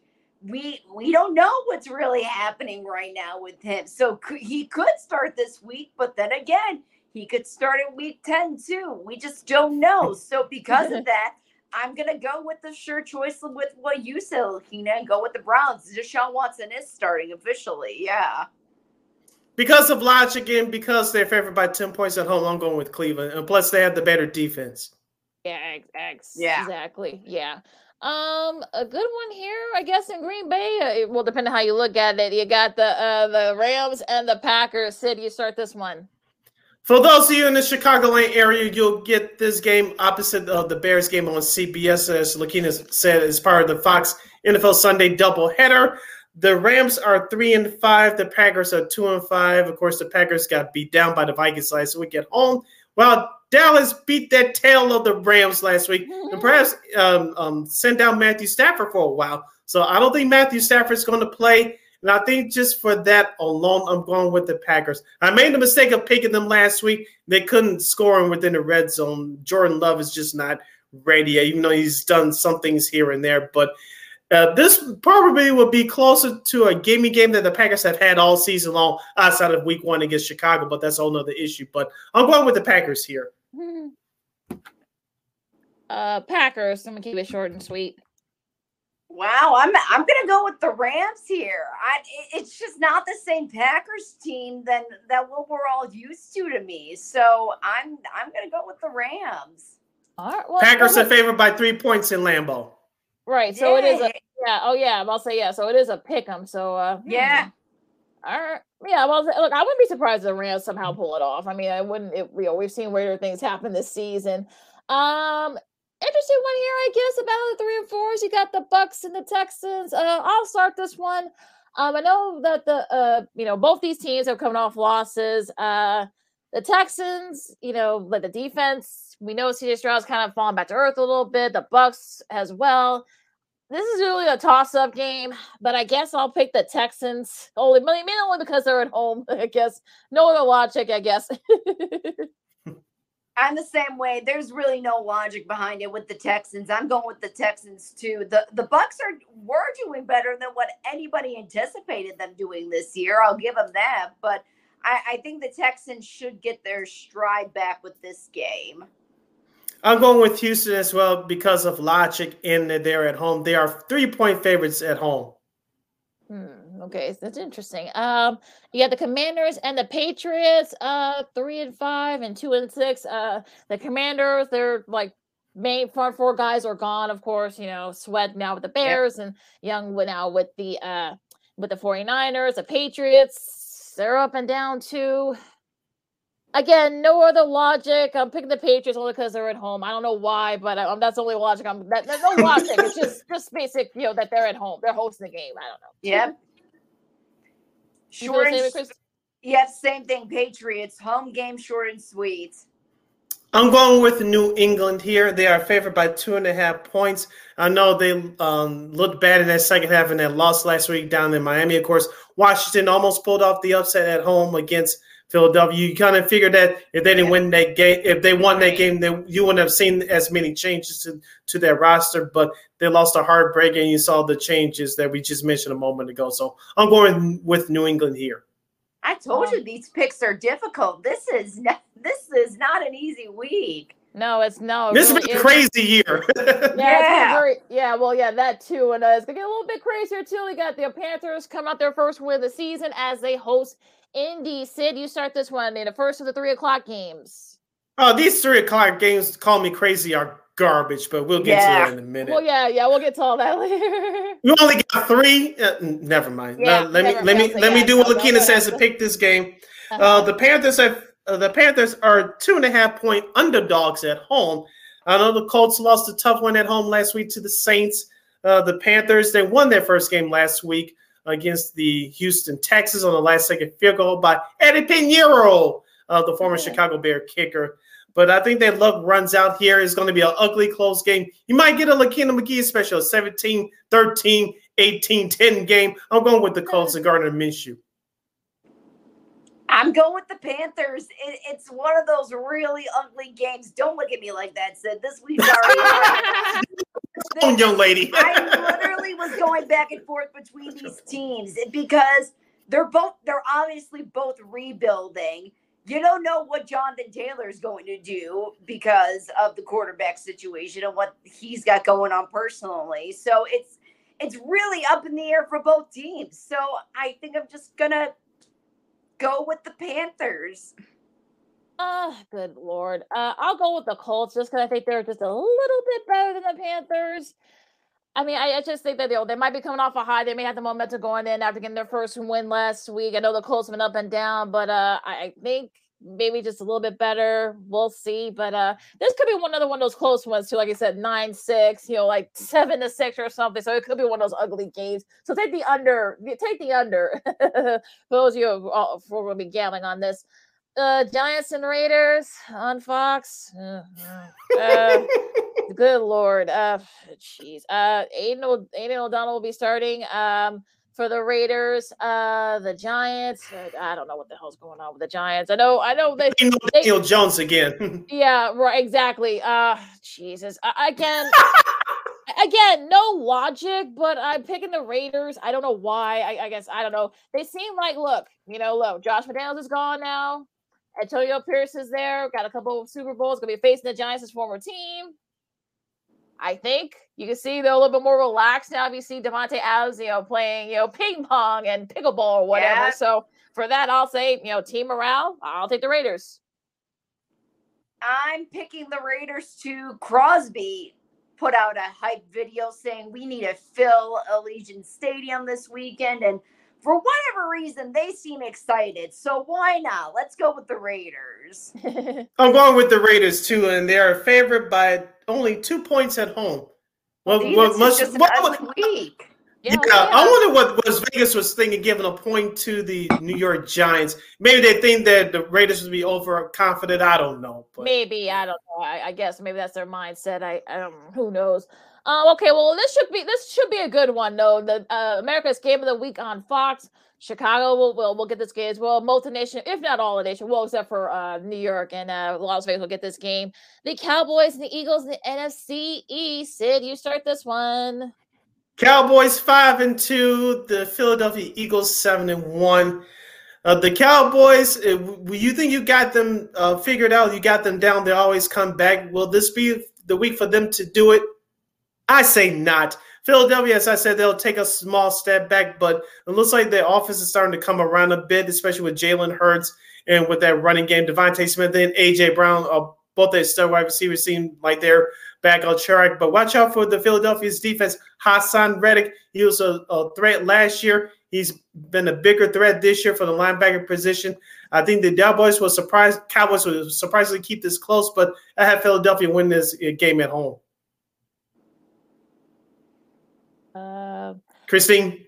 Yeah, look, here's the thing. When I look at both of these teams, it's been pretty cut and dry when it comes to the wins for the Cowboys. The Eagles, on the other hand, every one of those wins have not been easy for them. You mentioned it earlier when we were talking about the Commanders, Sid, that they almost had the upset against the Eagles. They have had too many turnovers, and Jalen Hurts has not been looking as strong as what he did last year. And when you look at Dak and his confidence and what he's been doing with the Cowboys this season, it just looks stronger and cleaner and crisper than what the Eagles have been doing this season. Not saying that they aren't a good team. They have been winning, but it's ugly winning. That's what I said last week too. So because it's a little bit cleaner and it's a little bit more straightforward, not as many turnovers as what the Eagles have been doing, I'm picking the Cowboys. I wouldn't be surprised if Cowboys do pull this off, but I think, but that's why I'm picking the Eagles, because they are used to these kind of like, grinded out, down to the wire types. Look, it gets you kind of ready for the playoffs. So this will be a close one. This will, it might come down to who has the ball last, but I'm picking the Eagles. I just think that they're just a tad better. I trust their defense a little bit better too. So should be a fun one there. America's Game of the Week now. Philadelphia's favored by 3 points even at home. So basically it's a pick-up. So Vegas, they know something we don't, I guess. Sunday night here, better matchup than last Sunday, that's for sure. Bills and Bengals. I'll start this one. I know the Bengals are coming off a high. They've won 3 in a row. They won, against San Francisco on the road. The Bills, I think we'll see if Rasul Douglas, does end up playing, Sunday night. Call me crazy, but I think he'll give them that little bit of an up on the defense that they needed. The Bengals, I know they've been playing better lately. I know Jamar Chase has been, catching the ball like crazy, but I think, having Douglas there, if he does play, will slow him down a bit. So it'll be a close one, but I might regret this in the morning, but I'm picking the Bills. All of a sudden, the Bengals are playing football. So, Joe Money, for the first time in a while, I'm picking you. I'm picking the Bengals this one. And the mic drop to finish it off. Love it. Love it. Mic drop. Love it. Remember the regular season game between these two teams wasn't played last year due to the situation with DeMar Hamlin. With all due respect, NBC is going to run that storyline to the ground. Don't get mad at me. Get mad at NBC for doing it. I'll leave that alone. Yes, they but will. This But this was the rematch from last year's playoffs. Of course, you saw Cincinnati and Joe Mixon, along with Joe Money, run the ball down the Buffalo Bills' throats up there in Western New York last year. I think that's going to give them a better edge this year. Cincinnati's favored by 2 points at home. I think it's going to be a real close game. It may come down to a last-second field goal. I'm going with Cincinnati in this one.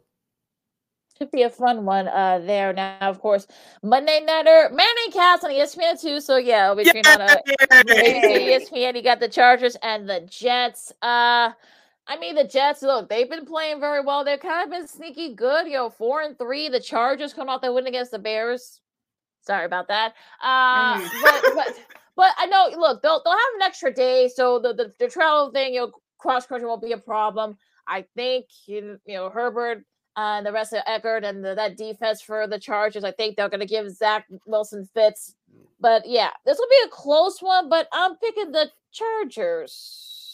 So I say that with hesitancy, but I'm picking the Chargers. I'll pick the Chargers with a little bit more confidence. See, it's funny that you say that because I'm picking the Jets, but I put a question mark by it. Because this game can honestly go either way just because, and I mentioned this last week too, the Jets have all the right tools because they were meant for Aaron Rodgers, not for Zach Wilson. So they got all the equipment with them. They are just still trying to figure out how to use it with Zach Wilson being the quarterback. Aaron Rodgers, he's been more mobile within the last couple of weeks, and he's been making a lot of improvements quicker than what anybody has ever thought. They're saying he could come back maybe even sooner than what was anticipated. So could this be the last couple of weeks we see Zach Wilson? Who knows? But I think just because, again, the weapons are a little bit stronger right now for the Jets, I'm picking the Jets with hesitation. I'm going with the Chargers here, even though the Jets have a better defense. They've been playing better lately defensively. But they got away with one last week in that terrible game against the New York Giants, their city rivals. And, of course, we all know what the Chargers they did against the Bears last week. Pardon my Arnold Schwarzenegger. But you mentioned it, Lakina, the travel will not be a problem for the San Diego Chargers of Los Angeles, as we call them on this show. So Justin Herbert and those guys will be ready. They're favored by 3.5 points. I wouldn't be surprised if the Jets cover, but the Chargers should win this ball game. I'm going with L.A. All right, and last but certainly not least, you got the Bears and the Saints. Andrew Canlon, Matt Ryan, Tiki Barber.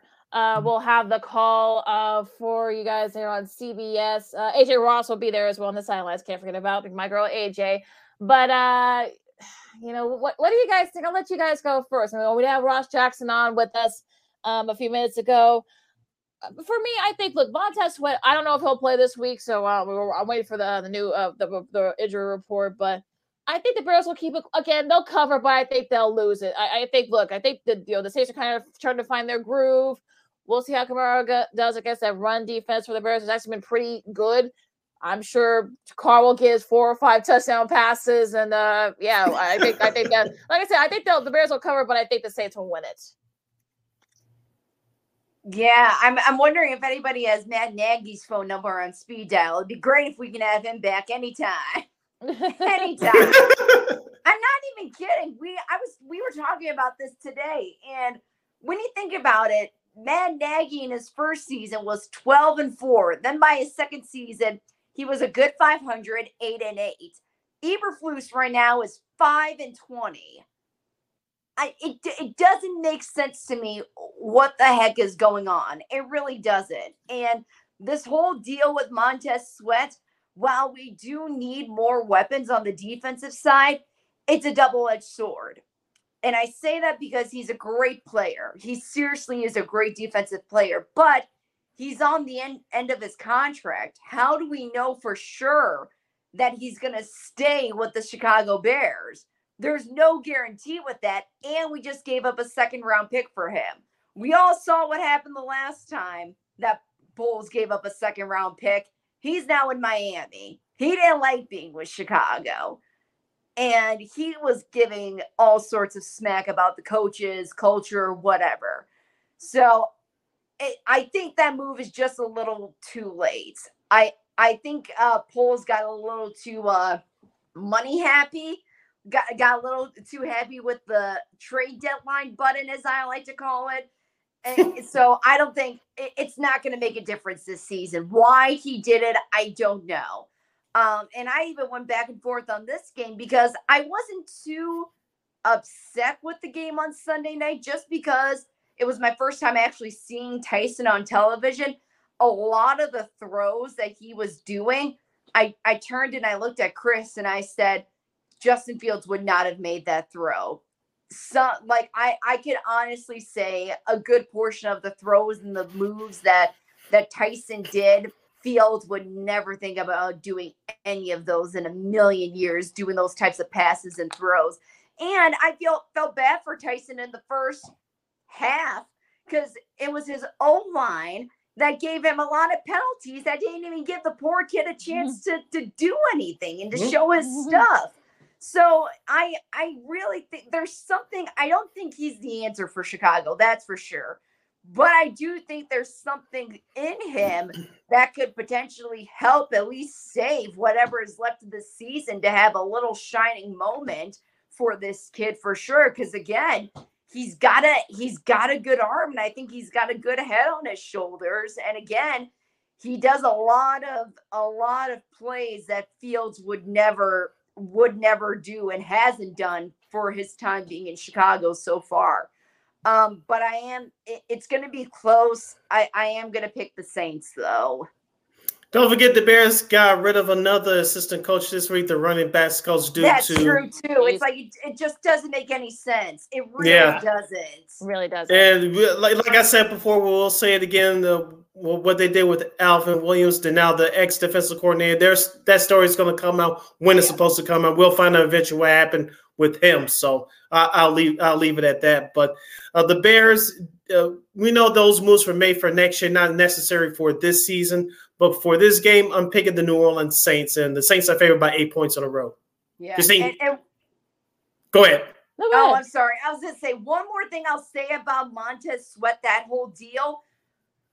That gives me a signal that Eberflus and Poles are staying. He wouldn't do a move like that internally or like something this bold if they didn't know that those two were staying on. That's just a nonverbal communication signal to me anyway. But anyway, yeah. well, the Bears have now won in the Superdome. I'm not going to call it that corporate name since go way back to 1991. I was in grade school. Chrissy, you weren't even born yet. That's how long ago that was. Look for the highlights on YouTube this weekend, Christine. Yeah, it's right there, like October 26th, I think 1991. So yeah, like Ricky Jackson was on that team. Now Hall of Famer. Yeah, just the late Sam Mills. Sam Mills was on that on the defense. Yeah, so Lord, it's been a long time. Swilling. Yeah. Yes. Oh Lord, there you go. Now we're going to waiver machine some of those names. Good Lord. Those are our picks for week 10 in the NFL. This has been Second Seed Sports on SportZone Chicago. Lakita McGee, Cindy Brown, our girl character base Chrissy Manica for joining us as well as usual.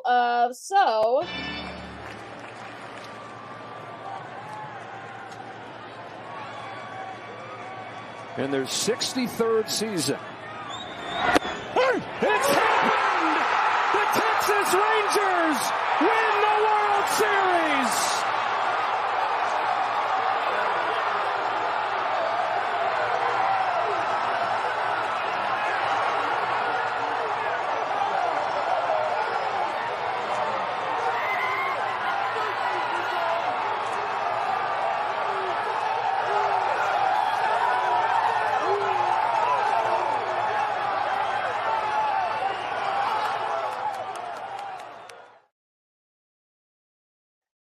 Oh, sorry. And that was from videos from the Big Fox Network. Of course, Joe Davis calling the Rangers win their first World Series in franchise history. They're 63 years, as he said. They were the Washington Senators, believe it or not, for those first 12 years. Bruce Bochy was his fourth. joins Sparky Anderson and Tony La Russa for winning World Series titles in both leagues. Corey Seager, joins Reggie Jackson, who now has 2 World Series MVPs. Marcus Semien gets his first ring. What do you guys think? Did you guys were able to catch the? Well, Christy, you were right on. They won in 5, so you were actually right about that. So, guys, what do you think about this past World Series? Predictable for the most part. Yeah, give Arizona credit, even though they ran out of gas. They had a very good year. As we talked about Lakina, they were playing with house money. And let's not forget, both these teams were wild card teams, and they sweat their wild card series and come back faster to get to this point. But congratulations to the Texas Rangers. If you guys haven't noticed, I dug this out of the closet. I'm serious about this.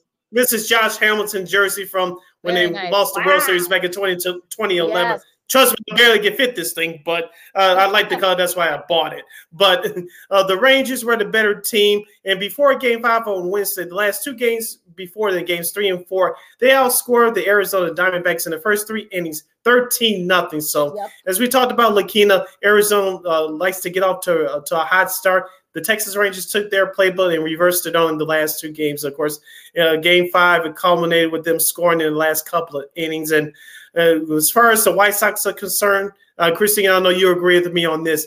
That should have happened here a couple of years ago. I'm not going to get on Tony La Russa and that we did that about 1,000 times. But as far as the former White Sox players that are on that team, congrats to Marcus Semien. Congrats to Dane Dunning. Dane Dunning. I mean, come on now. I mean, for Lance Lynn. Lance Lynn sitting on the couch, and Dane Dunning is a world champion. Go figure that out. Go figure. Yeah, the baseball is crazy like that. Also, Chris Young, who helped put this team together, called Bruce Bochy, who, he said he was sitting on the couch. He came in and said, hey, you want to come back to manage, this team? I got this nice group of up-and-comers, little mixture of veterans. Look what happened. So now he's definitely a Hall of Famer now. So if there were any questions that he wouldn't be. But congrats to the Rangers. I know their party is still down there just outside Dallas. And now in contrast, unfortunately, the Rays for their about 11 million, that was about the clincher. Now, unlike done it before. Here's the 0-1. This is going to be a tough play. The Cubs win the World Series. Bryant makes the play. It's over. And the Cubs have finally won it all. 8-7-10.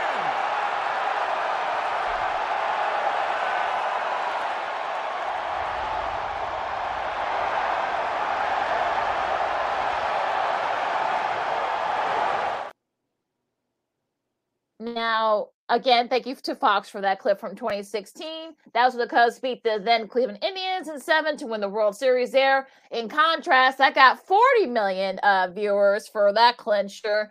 Rain delay by an hour. Jason Hare with his speech. I was watching it. Still nervous wreck. So I know. I got 2 White Sox friends here, but real quick, where were you guys when the Cubs clinched their World Series title? I was in college. Sid, what about you? Of course, I was working the D and Davis show at the time. This is before I started working with you full time. So I was at home watching it just because I had to watch it because of the shows that I was working on. And for the Cubs, great for them, great for their fans. Welcome to the club now. They accomplished what they did without winning a World Series. They went 108 years, I think, officially without winning the title. So Joe Madden was on cloud 9, even though some of them in the organization still don't like him to this day, even though he did help them get to a World Series. He might not like the way that he did it, but they finally got it done and they reached the summit. It's just that, like many of those young teams that win it, you take things for granted and then things go downhill real fast. Now, they did get back to the NLCS that following year before losing to the Dodgers, but after that, the loss, I believe, in the wild card game to the Colorado Rockies, where the offense went to bed. It was actually nowhere to be found. And then, of course, 2019, they didn't even make the playoffs at all. Yeah, you appreciate that. And hopefully, for both the Cubs and the Sox, hopefully they can, with all the moves they made, especially with the White Sox, they made a couple big hires in the front office this last few weeks. So we'll talk more about that as when we have a little bit more time. But rest of the I wanted to ask Christine real quick. Of course, the Baltimore Orioles champions of the AL East. They got swept by the now world champion Texas Rangers. Baltimore, Tampa, Baltimore, Texas, and Arizona. Texas, yeah. Texas and Arizona. All three of them lost 100 games 2 years ago, and they reached the playoffs. Of course, now Texas are yeah. Is there hope for the Sox for the next 2 or 3 years to do the same thing? Forget about winning the World Series. At least get back to the playoffs. Well, I hope so. Right. I mean, look, Yeah, good omens. It's gonna be a good omen. So, yeah, you never know. Yeah. On that note, you follow McKinney McGee on the Twitter X and Kids again the IG. You can follow yours truly, Sydney Brown, on the Twitter X and the IG at SidKid80. Once again, that's SidKid80. That's SIDKID80. That's SIDKID80. Christine, where the lovely people can follow you on social media. They can follow me at CManica_KXRB. And you still have the bird? Yes. Nice. You're lucky. Of course, you can catch Second City Sports every Monday, every Friday, right here on SportZone Chicago. Again, Second City Sports every Monday, every Friday, noon to 2 p.m. Central Standard Time on SportZone Chicago on the Facebook and YouTube page. And don't forget, you can follow SportZone Chicago on all social media platforms, so Facebook, Twitter, X, Instagram, and YouTube. Please subscribe to our podcast at War Media Podcast. That's WARR Media, PODCASTS. We are on all podcast platforms, including the iHeartRadio app. And give War Media a follow at WARR Media on Facebook, Twitter, X, Instagram, and YouTube. And thank you very much in advance for your support. Like, share, subscribe, and tell your friends. And you can also catch SportZone Chicago live in living color, 24 hours a day, 7 days a week, 365 days a year, live and on demand on Roku TV. Yes, anytime, anywhere. So enjoy all the sports. You've got some NBA, NHL, NFL, college, college football, of course. Yeah, so, we're getting to the weeds here. We're in November now, and also college hoops is about to start, so make sure you guys check out those college hoops games as well. So stay warm out there. I know it's going to be a little bit warmer, around our area for the next few days. For Sid and Christine, I'm Lakean. This has been Second City Sports on SportZone Chicago. Excuse me, and we'll see you Monday. Sorry about that. Go Bears, I guess. Holla! All right.